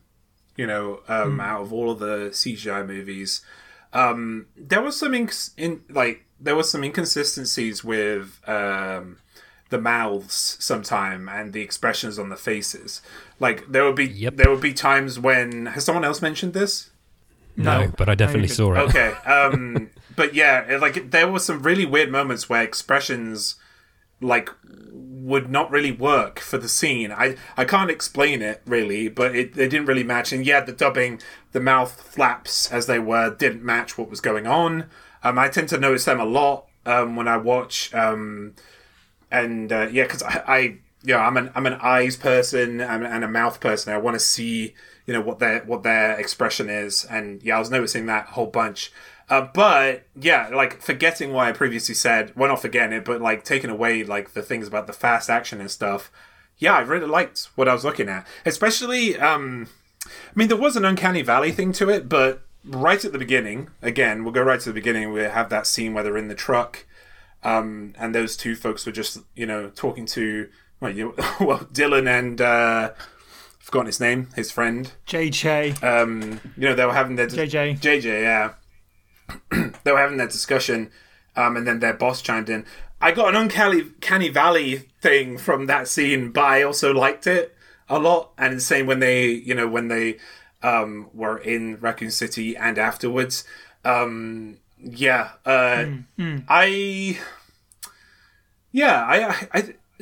don't think there's much more to add because when it comes to, everyone said like such good points, like the visuals are just very good, and I really enjoyed what I was looking at. They just need to slow it down. And now, reading the file Giovanni's Will from Resident Evil 7 Biohazard, Master Dr. N7, who you can find on Linktree at Master Dr. N7. It's too late for us. But at least I can let the world know what happened here. I was on night shift yesterday, so I was taking a nap in the bunk room around noon. I was half asleep, and I heard a kid, a little girl, laughing. Or was it all in my head? I woke up in 1930. There was some sort of ruckus in the passageway. Drew, one of the engineers, came in and said there was something going on down below. Maybe a riot. He looked pale in the face. He told me he was going down to check it out, but never came back. It must have been around 1950. I heard the scream. I went down to the laundry room to check, and saw Clark being eaten by some sort of blackish monster. The monster turned and started coming towards me. Huge, shark-like teeth snapping its jaw. I just screamed like a little girl and ran for it. Now I'm huddled up in the bunk room, shaking as I write this. There's a whole host of those creatures lurking in the passageways now.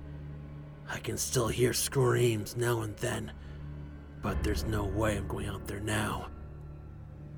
And that's it. I've written everything I know. Giovanni Finetti. Okay, cool. You guys also talked a little bit about the BOWs along the way, but we'll just take a little bit of time if anyone has any points that they haven't raised already.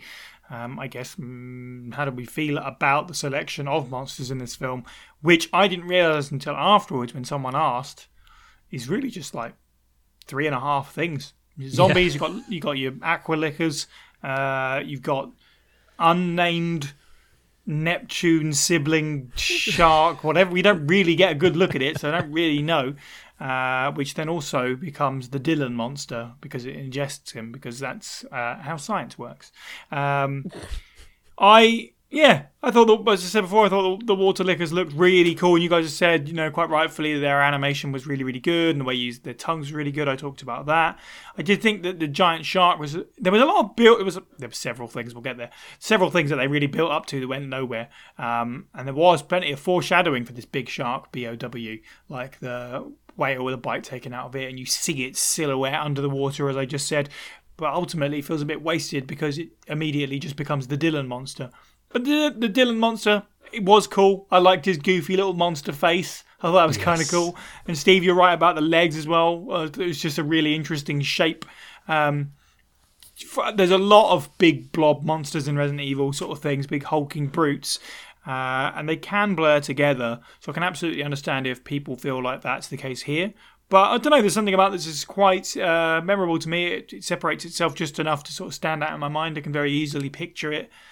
Broadly speaking. So, whilst there wasn't a lot of monsters, I guess because of the pacing, it would have been a little bit weird if they tried to shove any more in. But I was mostly happy with that, other than we probably didn't get enough Shark Boy.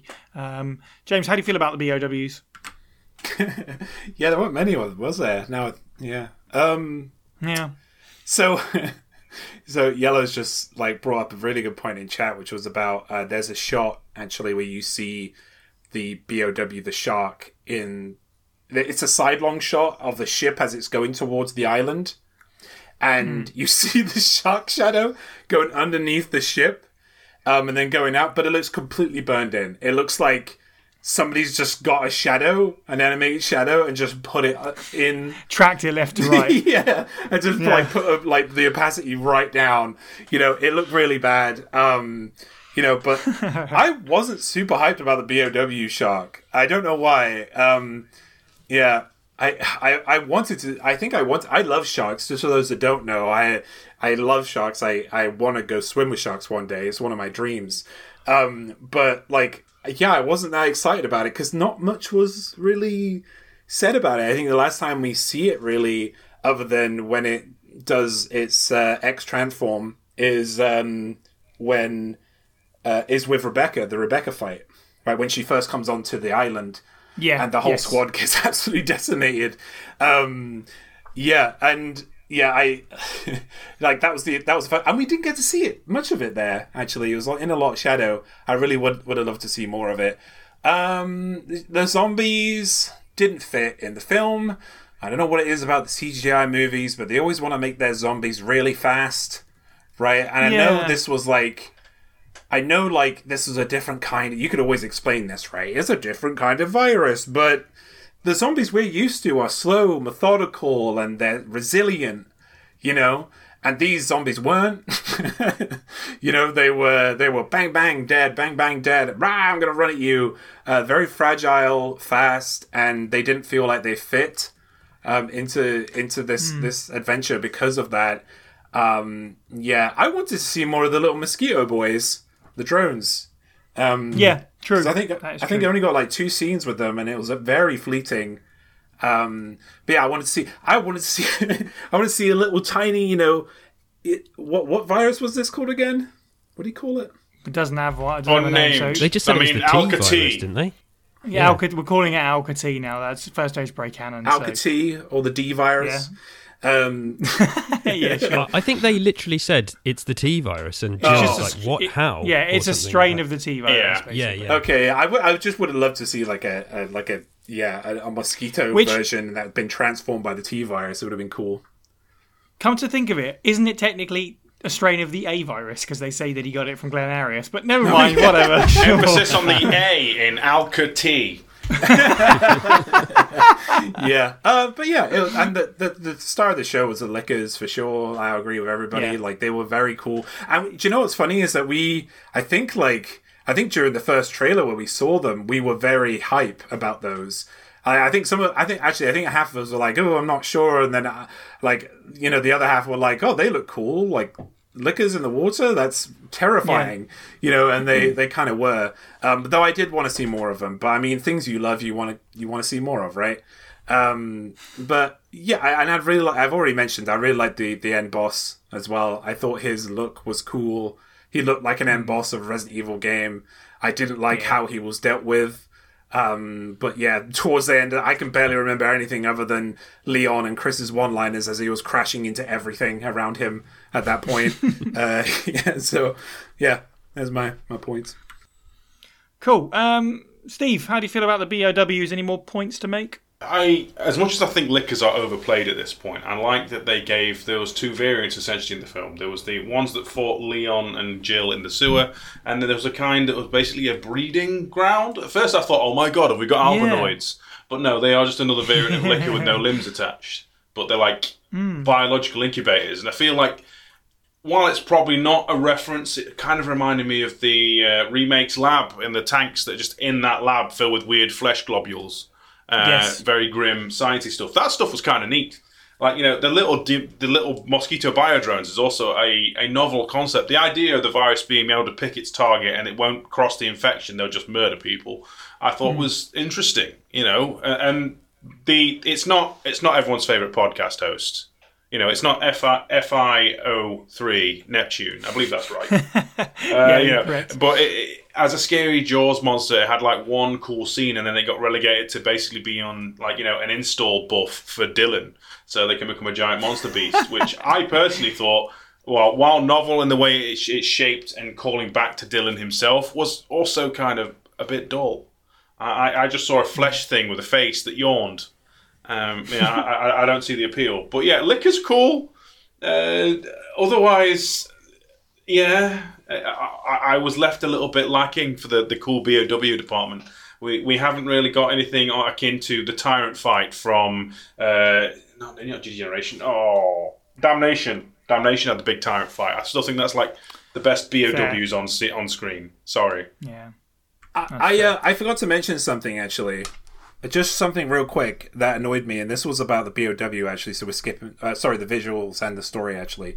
Are we just going to ignore the fact that, like, it was mentioned the entire perimeter of Alcatraz was, like, a marine sanctuary, and it was infected, and at the end, everybody just walks away? Like... Yes. Clearly. The door's closed in Alcatraz. That means everything's fine, guys. Everybody can go home. You can go back into the marine sanctuary to swim. Anyway, that's it. I'm gonna go home. Yeah, I guess so. I mean, there are a lot of things like that where it's like, oh, Dylan's technology for the biodrones, that's definitely not going to, it doesn't have the ability to fall in anyone else's hands. All these weird incubator monsters, as Steve just pointed out, like that virus and the biodrones are just ridiculously OP. But yeah, we'll absolutely never go back to it, so don't worry about it, I guess. Kelsey, how do you feel about the creatures? So Dylan's giant blobfish thing, like Steve, it's just kind of less interesting to me, though I do agree his face is kind of terrifying because he has like the skull, like human teeth in there, like sort of tucked away behind the big sort of fleshy bit. So that was kind of cool, and I did enjoy his lumbering movement, but because I think you said your favourite shot was the wide shot of Alcatraz. My favourite shot in this film is there's a Jurassic Park reference where he's lumbering and Jill's hand and a flare lights into frame and she just goes and goes, "Hey, ugly," and then it's the whole distracting the T-Rex thing, and I loved that section. And yeah, that shot is awesome where the flare comes into shot because he's in the background, the big monster, and then Jill's there to save the day. So I thought that was really good. Yeah, fair point. But I would have. There's a lot of kind of callbacks in this movie, and I think for me, I would have just loved to see like the classic OG Tyrant make a reappearance here rather than a big flesh monster. I think, but there's talk of the T virus and strain of the T virus. I've said before that OG Tyrant is my favourite. Would have loved to have seen that thing make a reappearance instead, but that's not what we got. I have a small bone to pick with how the lickers were introduced. Because they were awesome, absolutely loved them. But for my money, their introduction should have been Leon and Jill are there in this underground bit, and then the tongue comes in and whips through and pulls, I guess it's a zombie, or it pulls the other body out of the way, right? That should have been the first time that we saw the licker or heard the licker or whatever. But weirdly, we saw them, like, there was this shot a couple of minutes prior where you just saw a cage getting dumped into the water, and they're all there, and they swim out the cage, and then I think, unintentionally, hilariously so, one of them just gets eaten by the big shark thing.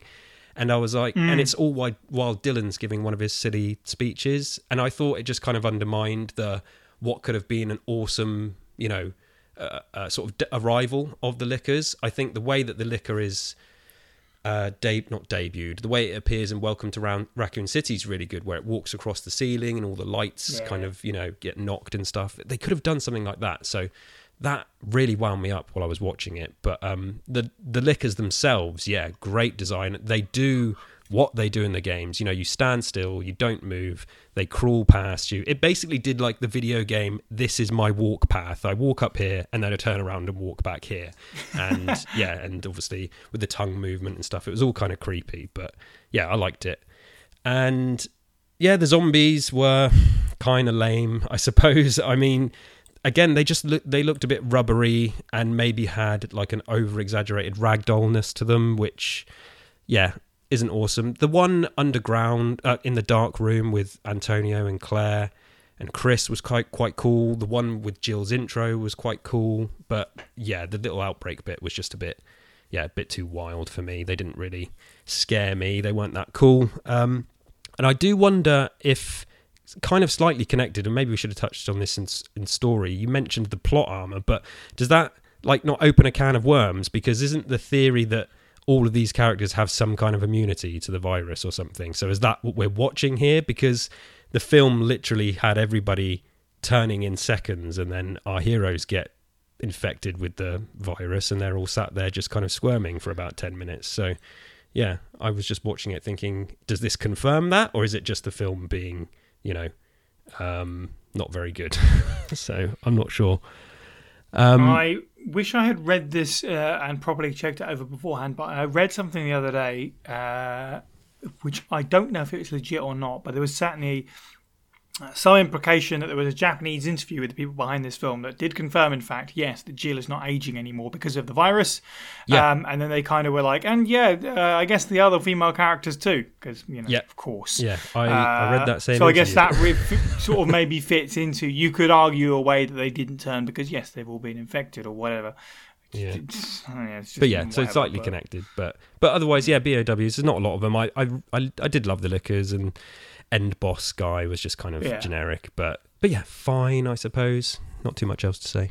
All right, well, let's get into characters then, because this is the other big thing to talk about, certainly, because of course it is, right? This is the first film where we've had, it's the first piece of Resident Evil media where everyone's come together, and more than that, also we have Jill Valentine returning to the series after 14 years of absence, if you don't include random spin-offs and Remake 3, which is a remake. So, like, in terms of in-universe time, it's 14 years of in-universe time. It's been a lot longer, in fact, in real life, but yes, regardless, point is, Jill is back, everyone's here. What do people feel about the characters? Steve, let's start with you. How did you feel about the ensemble? Did you feel like everyone was fairly represented? Any standout positive moments for everyone?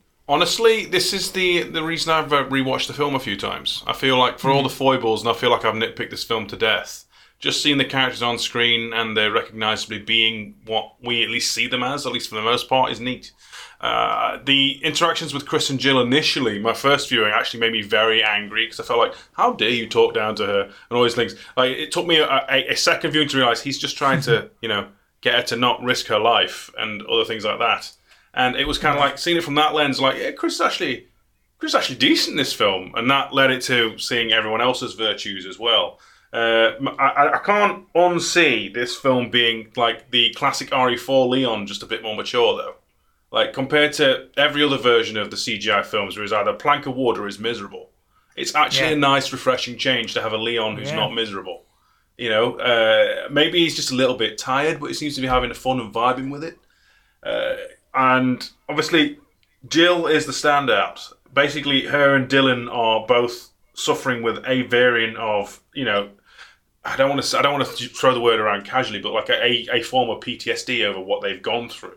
Like, it feels like that not the same trauma, but a trauma is affecting them both, and that's the main thrust of the film. And it's nice to see Jill being a little bit more stressed, but also recognisably still, not a complete jerk with it. They're trying to basically prove themselves, it feels like, or taking maybe a few more risks. That might be why she jumps into the random sewer of Destiny or whatever. But yeah, it's good to see her back again. Obviously, she's the central focus of the film. Rebecca is sidelined this time, but she still is the Deus Ex Machina to save the day. And sadly, I feel like while you do see Claire do Claire things, like save people, she's the one who's most relegated to the back. Out of the core 5, well, 4 and Rebecca. No offense, Rebecca, sorry.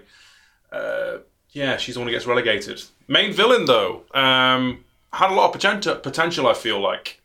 I feel like Dylan, if they had lived, and if they had maybe veered a little bit away from the James Marcus-ness at the end, could have been a compelling villain to have recurring. I think we already said this earlier. But having someone who's suicidal, but also megalomaniacal, and they have a goal that, at least on paper, was a bit more complex than just, and the world will burn in an inferno of hate, would have been cool. But then it's wipe the slate as opposed to mess up the corporations and maybe mess up the BSAA. And I can understand if that were their goal, to then take out these characters, because they are principally star players in various outbreaks that they have obviously studied. If you look at the opening intro, some kind of vignette of what he's trying to figure out who to take out to stop him. Admittedly, he just kind of they show up, it's time to begin my evil plan, and I will now inject myself, the end. Which is a shame. Oh, and yes. the knockoff Jill Valentine lady from RE5, Vendetta Maria. I kind of actually feel like if Jill had had an actual fight with her, that would have been cool. Almost a defeat your own demon kind of thing. Otherwise, she's just kind of there. If she wasn't there, you didn't have to tell me this was a Vendetta sequel. I wouldn't have minded. Yeah, fair. There's loads of things that I definitely want to get into there, but I'll let some other people speak. But I do want to get into some things about Dylan, because I agree. I think actually he would be an amazing villain if his plot didn't just jump off the diving board at the end. And it doesn't help that he's like the 7th one-shot villain that we've had at this, probably more at this point. But the ingredients there, whilst they're all pretty standard, really, they've all been done elsewhere and perhaps better. I do like, he's got a lot of interesting things going on with the Russian roulette gimmick, and he's got a cane, and he's got this backstory that we've seen unfold, which is genuinely, I think harrowing is quite an extreme word for it, but it is really interesting to watch it unfold, and you do feel for the guys, though it's really well shot from the sort of perspective of JJ as he's getting his head bashed in while Dylan does what he must. I thought it was all really, really good. The only problem is, of course, that a lot of it just doesn't pay off. Like the Russian roulette thing is almost literally a Chekhov's gun. But it doesn't pay off. He spends the whole movie threatening to shoot himself in the head. And you think, okay, so at one point he's going to shoot himself in the head and then come back as a monster because he's Resident Evil. No, he just stops shooting himself in the head and becomes a monster. It's so what was the point of the Russian roulette thing? The only thing I can think of, and I apologise for interrupting, but is it like the bit with the MP5s? Because he had an MP5 that was empty, but he thought it was full. That's the only thing I can think of, but they don't really make a big deal of it. Oh yeah, the backstory for it's fine, but have it go somewhere. Have him aim at someone else and go click and say, well, it looks like you'll save this or something or whatever. Maybe he goes through the entire group when they're all sort of infected by the prison. I know it'd be really obvious, but click, click, click, click, click, and the one person he shoots is Dr. Taylor, which is what he does. Just do something with the Russian roulette. But no, it seems like an integral part of his character until it's suddenly not anymore. But otherwise, I thought he was a really strong villain. I would have liked to have seen more, despite the fact that there are gigantic flaws there. KDB, how do you feel about the characters? Dylan, as I mentioned earlier as well, I thought presented well and was an interesting enough a perspective and had motivation to latch onto. So I'm with you. There was a lot of potential there and could have been used a lot more. And he had all those little gimmicks which nothing happened with. And, he was doing the cane tapping of the floor and stuff. That could have been really creepy and built on and stuff. But yeah, just with more screen time and context would have been really good. But it's a shame. As for the rest of them, I think Jill is one of my 2 MVPs. Steve, I'm going to disagree with you about one of them as well. So for Jill, not only did she have multiple badass set pieces, my favourite being the knife use, which also foreshadowed the end as well. Flipping about with that knife and running along and stabbing the zombies and stuff. I think character-wise, she actually felt like she was in a place that she would be at this point in the timeline. You know, a little detached and rogue, but determined. And I thought the performance was probably the best of the lot too. It was more understated than RE3 Remake, which is definitely the right choice because of all the stuff that she's been through since then. So yeah, big fan of Jill in this film. Awesome to see her back. It's funny to think when this film was first announced, everyone was like, oh no, Jill's going to get relegated to like a 3-second flashback or something. Yeah. And no, she's the main character and has officially the most screen time as well. So that was, really, really good. Claire, so yeah, Steve, this is where I disagree with you. I mean, thank God, we touched on it already. She had, infinitely more to do than Infinite Darkness, where she was relegated to drinking coffee and being captured. And a lamp. In this movie, she's investigating, she's shooting, she's hacking. She said the dreaded line, "We're in." She did. But what you're gonna do? So yeah, Claire and Jill were MVPs, and we've mentioned the way Claire was kind of caring about Antonio despite him being like a complete asshole. Yeah, I really love how Claire was presented in this movie, and like it's nothing huge in the way of development, and I think everybody outside of Jill is kind of the same with that. There's just nothing that really pushes these characters forward, but as a presentation of Claire, another big thumbs up. Leon was in far too much of a good mood for my liking. His existence in this movie was pretty much to crack one-liners, and again, just after everything he's been through, I thought he'd be a little bit more forlorn, especially after the events of RE6. But yeah, I don't know. It's he was fine, and it sounds like I'm being critical. He did make me laugh a lot, and I enjoyed his presence. And for a character that I've kind of been back and forth on and very up and down on, I thought it was good. It didn't make me dislike him, so yeah, it was okay. And then, yeah, Chris and Rebecca were there too. They were both kind of relegated in comparison to the rest. I think they both had stuff to do, which is very important. I touched on that earlier. And Rebecca, even though... So for somebody like her who it's like, well, did she even need to be in this film? Well, she didn't need to, but the reason she was in it made sense. And again, just... the presentation of her being there and bringing the vaccines, and they're her friends, or they're her friends and her colleagues. It does make sense. So I would have loved to have seen more of Rebecca. She was definitely the one that was, I think, had least to do. But it was nice to see them all together. I think all of these characters, the ensemble, I think generally it was broadly good. And as I said, nothing that hugely advanced them. But I don't think that's the point of these films. I think the juicy stuff is always going to be saved for the games. So yeah, as a fun movie outing with seeing them all together, it definitely hasn't done any damage, I think, to any of them appearing in the film. I think it's possibly my most positive section. They all were kind of good in their own ways, and yeah, absolutely love Jill and Claire, my MVPs.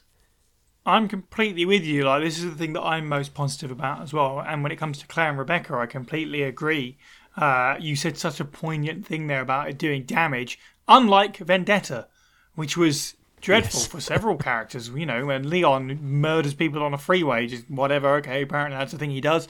And Rebecca gets put in a wedding dress and captured immediately after it happening in Biohazard the stage, which actually, now that I think about it, might have come out afterwards. But it's besides the point, the fact that they brought her back to the series after so long and immediately made her a damsel in distress. And I'm really glad no one played the role of that in this film, which was nice. And especially as well that and I'm not saying that the Claire and Rebecca can't have cool, like, more standard badass moments of like action heroism, and Claire did get a few of them. But I'm really glad they got to have some cool moments that represented them more as sort of support role characters, which is what the sort of action heroes of the series at this point really are. Chris and Leon, and now returning Jill, is a big sort of part of the film, is the fact that she is still action woman and she'll put herself in danger and stuff. So it was a really good for me, instead of just having everyone firing rockets at the monster. It was really cool to have that moment, as we said before, where Claire and Rebecca, not a pairing I'd ever considered before, but seeing them together, work together behind the scenes a little bit was really cool. Yeah. And it speaks to their character arcs at this point, with Claire working for TerraSave and Rebecca being sort of like, you know, an independent person that works with the BSAA on certain investigations and stuff like that. So yeah, I'm with you. I think the representations of those characters, all of them were really good, and I will get into more of them in a bit. But those two especially, yeah, great examples. James, how did you feel about the characters in Death Island? I really like Jill, and I like how dark and moody she was. It made complete sense based on her character. I feel like they did well to fill in all that chat she has with Chris was very important at the beginning. Yes. They did great with the script there, like explaining what had happened, and I could really, through the screen, I could feel her pain that she was feeling. And Chris, unlike some of the games, was being very accepting and validating towards her, which was really good to see. He was being a good character, a good friend to her, because that's what they are. There is, I know there's been a lot of like positive things to say about Jill, right? But there are some lines she delivered that were flat or that were weird. Like, Kels, you mentioned the scene earlier with the flare, and it was really cool. Like, it was a reference to Jurassic Park and stuff, and it was really dope. But the way she says ugly did not hit it. She goes ugly. She puts in so many E's. I don't know if that was the right way to go, but I just wanted. I don't know why that was put in. It was very strange. And it took me completely out. I actually burst out laughing at that point, because it just felt like a 5-year-old was, just, telling off a BOW at that point. I'm pretty sure, James, I don't mean to interrupt. I'm sure I read in one of those interviews with Nicole, she said they didn't do loads of takes for this movie. Okay. Now you've said that, it's like, maybe that was like a one and done. Yeah, that definitely makes sense. Like, maybe she did 5 other takes or 4 other takes or whatever, and they were just no, these ones aren't working. Well, let me get the last one, and they're like, yeah, that's it. This is the one. But other than that, Jill was standout for me. I would have, as everybody, I would have loved some more Rebecca, but as usual, she is the hero. If it wasn't for Rebecca, everybody would have died, and so she had a really big part to play, but she was a small part, and it would have been nice to see more of that.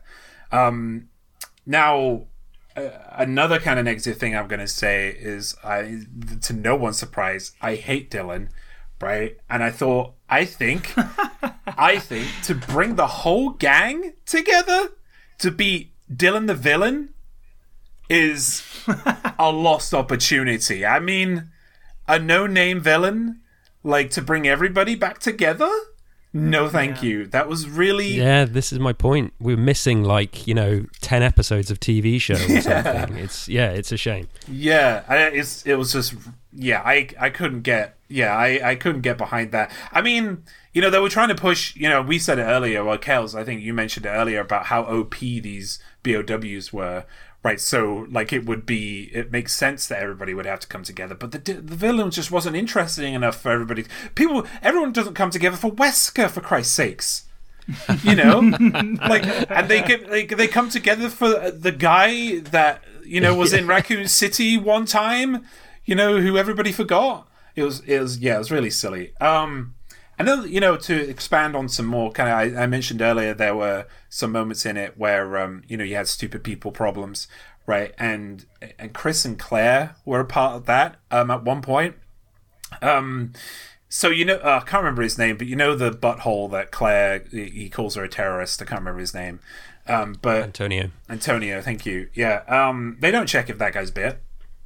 They don't check if he's bit. He comes through. He's just come through a whole avenue, like a tunnel. This happens a couple times, and I put in my notes: if this dude Chris and Claire found his bit, and Claire doesn't check thoroughly, I'm gonna riot, and I am gonna riot, right? It's just, that's just, at this point, after over, I mean, in their case, almost 20 years, like, of dealing with this kind of stuff, right? You don't check if somebody's been bit after you haven't seen them. They just come through the door, right, and say all these wild things.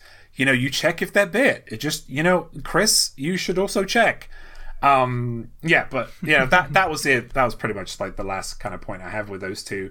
Leon, I think when we were kind of hyping this or kind of talking about this in previous episodes, we were worried because I don't think the guy can't remember his name, but the guy who's normally a Leon fanboy who does these CGI films, it wasn't a part of this one as much.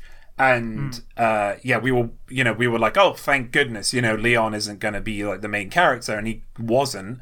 However, he did do a very Leon from the other CGI movies thing, which is like him going up against a super soldier and just stumbling his way through the fight somehow, and not just being outright clobbered. Somehow he was managing to parry this massive thing somehow every opportunity he got. That's me being nitpicky, though, to be honest, like, completely. I also, just some small things about character stuff. I actually gonna ask everyone in here and folks listening, first of all, I want to say I want Jill's long cardi from the beginning, because it looked very comfy and I want it. And second of all, what was on Rebecca's coffee mug? CM plus CC XWC. So yeah, what is that? Like chocolate, like mocha, like latte or something? I think it's Soy white milk. chocolate cappuccino. And I can't remember what the last bit is, but somebody actually pointed out on Twitter what it was. I want to have it. XWC. XWC extra, because the chat says it's V-Jolt, James. but it was CM plus CC times WC. So I don't know. So what does that mean? Everybody, just give me a tweet. Let me know, like what that is, because it's very important to Rebecca Chambers' character development. Okay. I know what her white girl Starbucks order is. And I also want to become that white girl. So if you would like to give me that recipe, I'd appreciate it. Fantastic. So you guys have said obviously a lot of stuff that I was definitely going to say about characters, because we're all very much in agreement. Like, it's great to see Jill back, and in a major role. They allow her to be cool. They allow her to have some sarcasm as well in there, and they do address finally some of the questions regarding her past, even if it is a little, slight. It could have probably gone deeper with it, but it's fine. With the pace of the film, it needed to keep going, so I'm not too mad about it. It is a little odd that it's 6 years since the events of Resident Evil 5. Seems like quite a big stretch of time, but if I wanted to look at that positively, that's 6 years now where if they wanted to do some kind of other interquel and have PTSD-stricken Jill, there's plenty of room in there for some Jill stories in there while she's still sort of going through the motions, whereas this is kind of feels like the beginning of, or a major point in sort of her recovery from that, which is clearly what they're aiming for. I talked about the other ladies, but I'll talk about the men as well. I really like Chris in this. I really like Chris in this. It's like the sort of soft guardian character, as everybody's correctly pointed out. He might be the character with the least to do. But he added something to it to me. It's not Daddy Redfield with his stupid, holiday shirt on. I actually quite enjoyed Chris in this. And Leon's an interesting one because a year before this in Vendetta, he's in the mopey alcoholic state that Chris was in RE6, and he's fine now. I guess he's all okay a year later, so that's good. And I think for almost every character here, with the exception of Chris, this is the most recent in the canon that we've seen them, even though it is 6 years before the events of Village. Yeah. This is the most recent appearance for pretty much all of these characters. So it's a good idea. It's our best idea of where they're at when it comes to the present day or whatever might come next in terms of new storyline stuff. So Leon absolutely fit in well here. They needed a character to be a bit more like the comic relief, and they absolutely made the right choice, of course. He might have my favourite line in the film, which is so dumb, when Dylan does his James Marcus, as Steve has put it, and whatever the villain line is, where it's like, finally I've gathered you all here, and Leon goes, well, if it isn't whoever you are. It was great. The delivery was great. I thoroughly enjoyed it. Like, it was just so nice to have them all here, and as everyone has said, Jill got the most amount of screen time, but I don't feel like anyone was particularly done dirty, which is the most important thing. No. And this, it absolutely is a reason to enjoy a rewatch of it as well, certainly. Which brings us nicely on to audio, I guess, which will be... We can talk about music and stuff like that, absolutely, but I think the main point is to talk about the performance of the voice actors. And again, something that I was just really happy with, and it's a really weird, wonderful, oddball mishmash cast, because we have some stuff with people coming over from Vendetta, with Matthew Mercer back as Leon, Kevin Dorman back as Chris, Erin Cahill as Rebecca again, but we also have Remake 2 and Infinite Darkness Claire with the current voice actor and Stephanie Panisello, and obviously the current voice actor for Jill being Nicole, who did a fantastic job. There might have been some weird, awkward line reads, and I'm going to have to search out this ugly line, but I think for the most part she did a really good job of sort of aging her up appropriately. Despite the issue that we got with her dressing like it's still 1998, which I cannot stand, the fact that they've turned these characters into cartoon characters now, with her and Claire in particular. Claire at this point is just erasing her entire wardrobe for that red jacket, and I'm very, very displeased. But performance-wise, I think they all pretty much killed it, really. So I'm pretty happy with that as well. It's also worth mentioning that Sally Saffioti, if I'm saying that right, returning as Ingrid Hunnigan.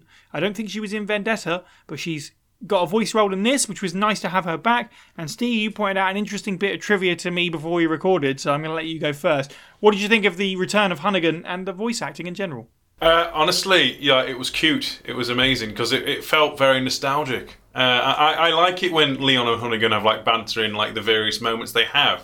So I know it can be a bit of a flirty git in the original RE4, but otherwise they've always been like, I feel like a team, a duo. I would like to see a slightly more tailored down Leon adventure in the modern or present day, where he's got Hunnigan in his ear as like his lady on the comms. They can even walk slowly with their hands on the rear, like they do in video games. It was just fun. But yeah, she's now the longest recurring voice actress, isn't she? Even after the ever illustrious Alison Court. Surprising. That's almost feeling like a separation of eras to me in a way. Regarding the other voice actors, I kind of want Kevin Dorman to come back as Chris in game, because of the energy he kind of brought to him. I really like. I love Dad energy Chris. Like the ending line where he says, "This op sucked." This song, yeah, man, I feel you. I actually feel that energy, and the way that he was considerate to Jill. Pretty good. Steph Panisello is a divisive character. I still like her take on Claire. Leon, Matt, I know everyone likes Nick Apostolidis, but there was something about the way Matt did this role this time. I don't mind Matt taking the crack at Bat too. It's nice that we get both, isn't it? What a wonderful thing that we can have both and just appreciate both. Yeah, we can have young Leon, and that's Nick, and old Leon, that's Matt. Not saying you're old, Matt, but you get what I'm saying. They all did solid turns. I feel like if there are a few wonky line reads, that they're all overshadowed by the way they actually put the chemistry of the characters on screen together. That's the reason I keep watching the film. Excluding, of course, evil Russian villain lady only has 3 lines and "you killed my father" or whatever she says. That was obviously a bit hokey. Dylan Blake, okay, actually. I thought the only line read I thought of is it was a little bit naff was the opening, "Stop it!" But that might have been the CGI. Maybe the voice and CGI just didn't mesh very well. Otherwise, had a decent stage presence, I felt like. No real complaints on that. The only other note I had is the film only had one song, and that was that da da da da da, or "We can't afford the Avengers theme." It had a leitmotif, I guess. Because I think there's little gentle remixes of that, but that's the only theme they had, which is a shame. But that's modern movies and music, I guess. But I did like the theme, though, the intro theme. It's worth saying. I thought it was pretty good. Other than that, Audio-wise, I had no real complaints. Yes, I also just want to shout out Dylan Blake, played by Damon Mills, by the way, who's an absolute pro. So I'm really not surprised. You might know them as the new voice of Frieza. Okay. Yeah, after the death of Chris Ayers, it's Damon Mars that took over. So I'm really not surprised that he's got that commanding villain presence. I was like, yeah, he was really good in that role. Very different energy. I didn't even pick. I'm normally good for 100%. voices. Yeah, 100%. You wouldn't. I would never have guessed that, but yes, absolutely. James, any thoughts on audio? And also, I believe we might now have the answer to your question already about Rebecca's coffee. Is that right? Oh, fantastic! This is very important. Is that not as chat worked it out? Yeah, it looks like they might have got some of it. There's been some. Oh yeah. Anyway, any good to you? Sorry, I go will on. check it out.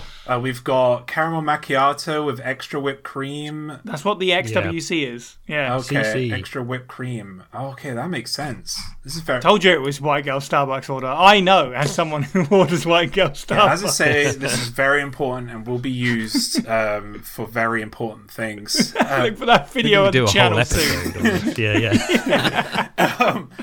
Yeah. I can't really say much more. I think because I do think that Dylan, the VO for Dylan, did a great job.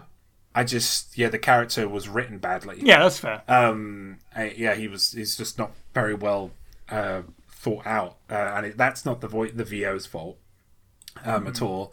As usual, Matt can't do any wrong with me. Matt, even though I don't particularly like Leon, I suppose he's middling, in this, because he still doesn't quite fit the Leon I know and love. It's Matt Mercer, so I'm just gonna have love for him because of Matt.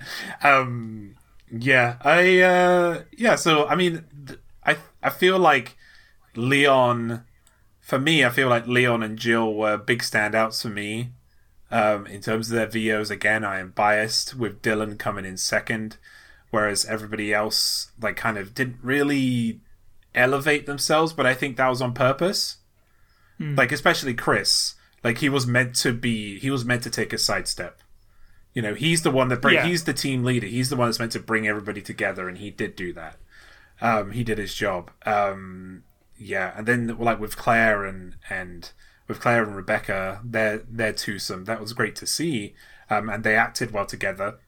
And the VO for them was again fantastic. In terms of the sound effects and stuff, again, everything was very generic.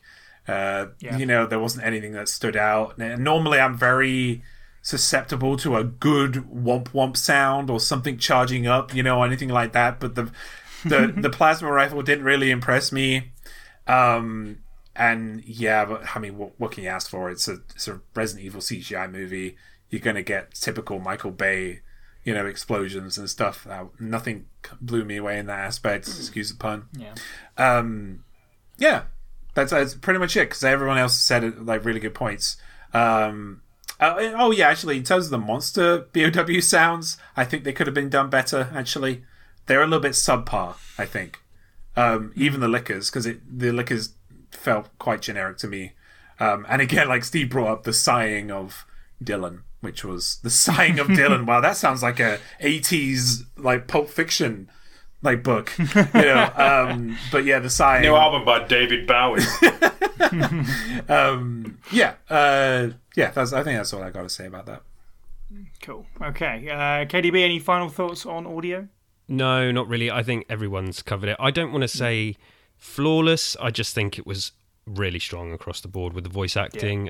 Music-wise, I don't really remember too much of it. But yeah, really, really cool that we're talking about the voice acting and, kind of gushing a bit. I think everyone did a really good job. I was just having a quick look, seeing if I could find that interview that I was talking about, and I did, and I will post it in the chat. Audio listeners won't see this, but basically there was a couple of things I wanted to point out, and one was they did ask Matt a question about Leon, and they basically said, what brought you back to Death Island? And he essentially says, I was completely surprised. So I think, I don't know what the reason was for him being brought back, but he says also that he loves the work that Nick's done, and he's done incredible work, and maybe, who knows, we'll have a Leon verse down the road. So I thought that was quite fun.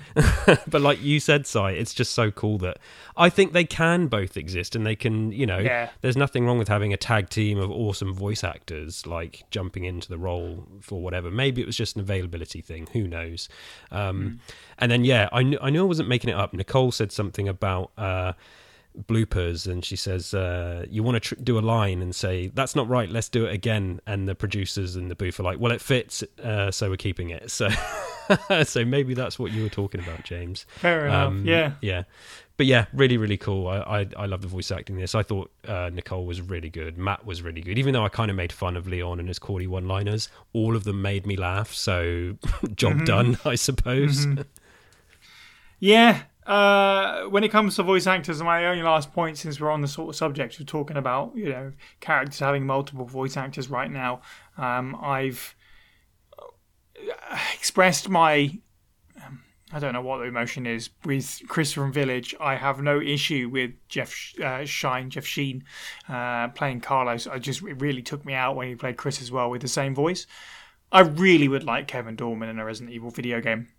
Especially if they're going in soft Chris routes, and I doubt they are, considering the story that we're coming out of Village. But it'd be interesting to see if he can play a more rough and PO'd kind of Chris as well. But I really like the fact that, the story of Kevin Dorman as the voice of Chris in the RE5 trailer, who didn't get his proper way to the role until Vendetta. Like, he had to wait all that time to actually get to play Chris, and now he's got to come back for Death Island, and I'd be happy to see more of it, absolutely.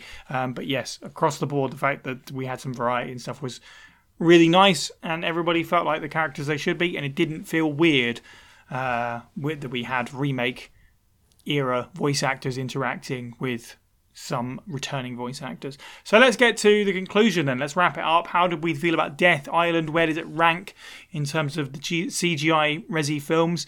And since we've all mentioned it a little bit, would we be interested in a third film that maybe jumps off from this in the same, and we didn't talk about it too much, but the link to Vendetta is quite small, but would you be interested in seeing another follow-up quite quickly after this? We have Infinite Darkness and Death Island in quite short order, so who knows. Kelsey, what are your thoughts on Death Island as a whole? So I think pleasantly surprised is kind of one way to sum it up. I did have low expectations going in, so that probably helps, but also I don't want to do a disservice. I think there was a lot of fun to be had in this, despite some of my criticisms today. I think for me, it was the most enjoyable of the CG movies. It felt like it was speaking to me by focusing on the iconic heroes, even though, Sherwin's not here. Barry, where's Barry? Sadly, no Barry, but maybe he's going to come in this supposed third film. Visuals are fine, sometimes really good, sometimes not. I think the story we got was simple enough, fun. I loved that it expanded the perspective of a character in the universe and story that we already know. It was just missing, as always, kind of more time to breathe. I felt that we always say that a lot about the sort of Resident Evil screen media. So some more time to stew on things. It's a bit of a shame. So it was really fun, just a little bit disposable. Maybe that's a bit too harsh. I think you can enjoy the Resident Evil games and such without ever watching this film. It's surplus to the canon in lots of ways. It doesn't give us huge leaps in character development, except for maybe Jill, which I think, really, really strong there.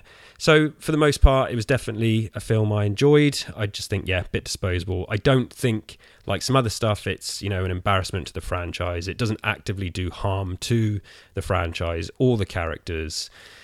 Things are very up and down with RE, as we know. We're all very spoilt, but it's just, I think even my disdain for the CG route, as I've said, I can put that aside. This feels like, shockingly, that it was made with some care and attention, and I think they probably pulled off the best job they could do with probably the budget and time that they had. So if you're a fan of Resident Evil and you have nothing else to do, definitely chuck it on and watch it. You'll probably smile and laugh and see all the characters and have fun. It's not going to hugely challenge you or change your life, but I don't think it's supposed to. It's rambling a bit.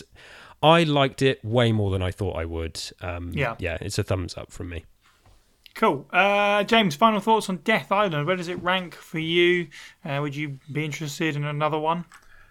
Yeah, I mean, yeah, like Kel's said it really well there. Like, it's not something you should take very seriously, and none of the CGI films are. And I have taken it quite seriously to a certain extent, just on a critical level. I do think that's important, but at the same time, you do need to have an open mind to these movies. It's going to be interesting, like, if the CGI movies ever attempt to get to, like, beyond 2020s and the 2030s. It's going to be interesting to see what they do, like, with the future. But yeah, just judging by the past of CGI movies, again, as Kel said, they haven't really, not tried is the wrong word, but they haven't pushed the franchise, with these. They haven't, like, done any risks or anything. It's clearly like a pattern. There's a flow and there's a recipe that they have for these CGI films. In conclusion, like, it is, out of all of them, it's my favorite by far. Okay, cool. Yeah, even with all the silliness towards the end, and it is like the beginning of it is such a huge upvote for me. Like, it's huge. It's such a good start, and I love all the little vignettes you got, and the small kind of scenes you got, and they're very good. And I think they kind of raise it up for me beyond everything else. And yeah, it did make me giggle. I do need to watch it again. I've watched it twice now, but I do need to watch it again. Because I also feel like it's the kind of movie that you do need to be in the mood for. If you just want... Yeah. Like, I feel like this is a good movie to watch with friends. If you have friends around and you all love Resident Evil, just as the franchise, put on this movie and you're all going to be having fun, whether it is laughing at the characters and the liners or the silly story or not, you're going to be having fun watching this movie.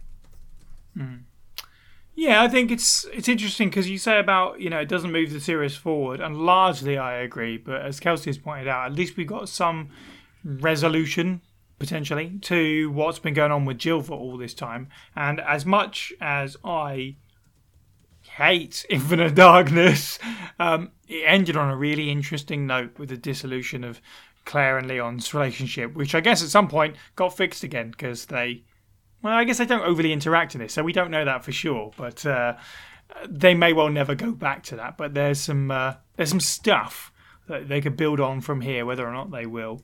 I'm with you guys. Stupid fun. It's very flawed. I'm going to be bold in two different directions. I think this film might well be utterly worthless unless you've got a couple of Resident Evil games under your belt at least. Like, if you were coming into this and this is your first interaction with the franchise, I don't know, it'd be very whatever, but as a fan, it's kind of fun because of, you get to see all the characters together, hanging out in different pairings and stuff like that. And there's tons of references that are very clearly designed for the fans. And for that reason, I enjoyed it, even though that is arguably quite a vapid reason to enjoy a film.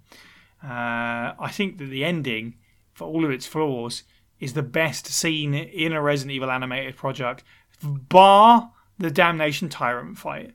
That Steve, you quite rightfully brought up earlier, that you're right, that is probably going to always be king, but this is right up there. And in terms of the CGI films, this, again, I'm the same. This is my favourite quite comfortably, and it might well be my favourite Resident Evil film, full stop.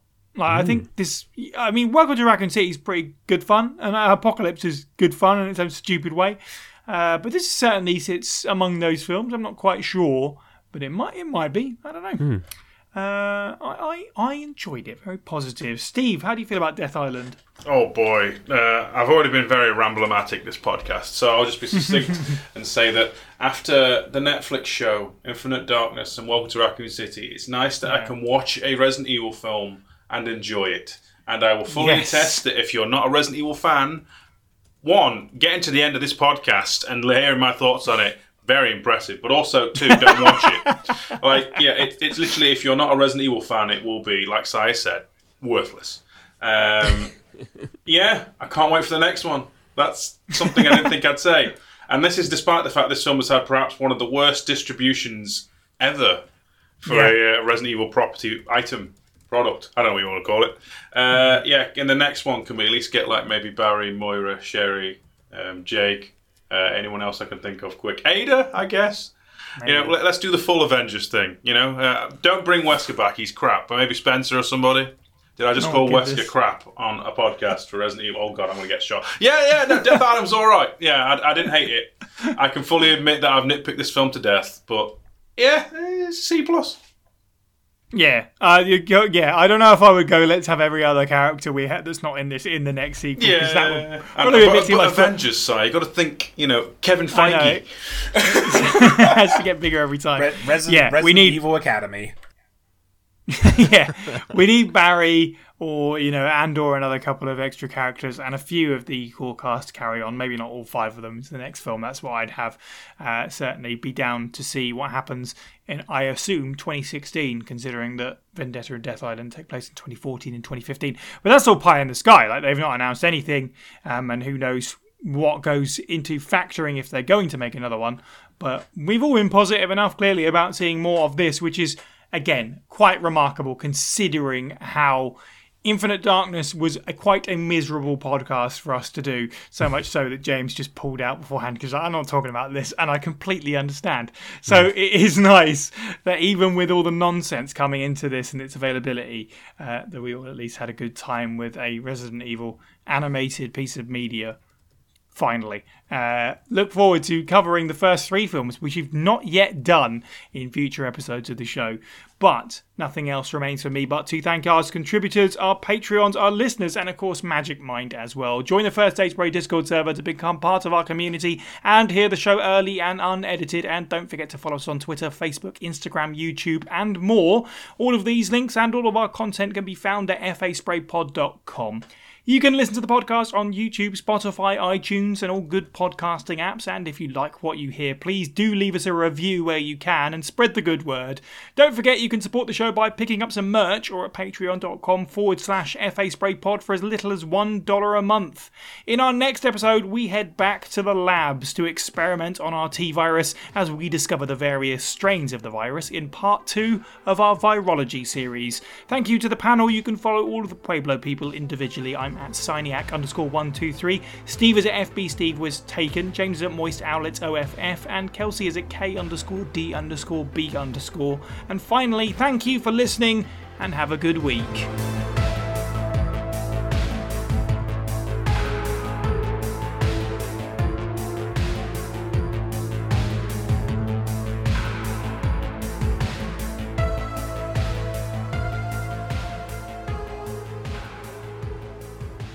So what have we decided here, right? So CM is caramel macchiato, right. Is that right? CC is chocolate chips, people think, and XWC is extra whipped cream. Coffee creamer. Chocolate chips? Coffee creamer? Coffee creamer. But apparently on this website that has all the Starbucks sort of codes, CC isn't actually on there, so... CC. It could be coffee creamer. Yeah, maybe. But how much coffee cream? Well, evidently, the lady likes her sugary sweets, which is fine, really. Not surprised. Somehow that seems right, doesn't it? Rebecca and I are basically the same person. Yeah, we know this.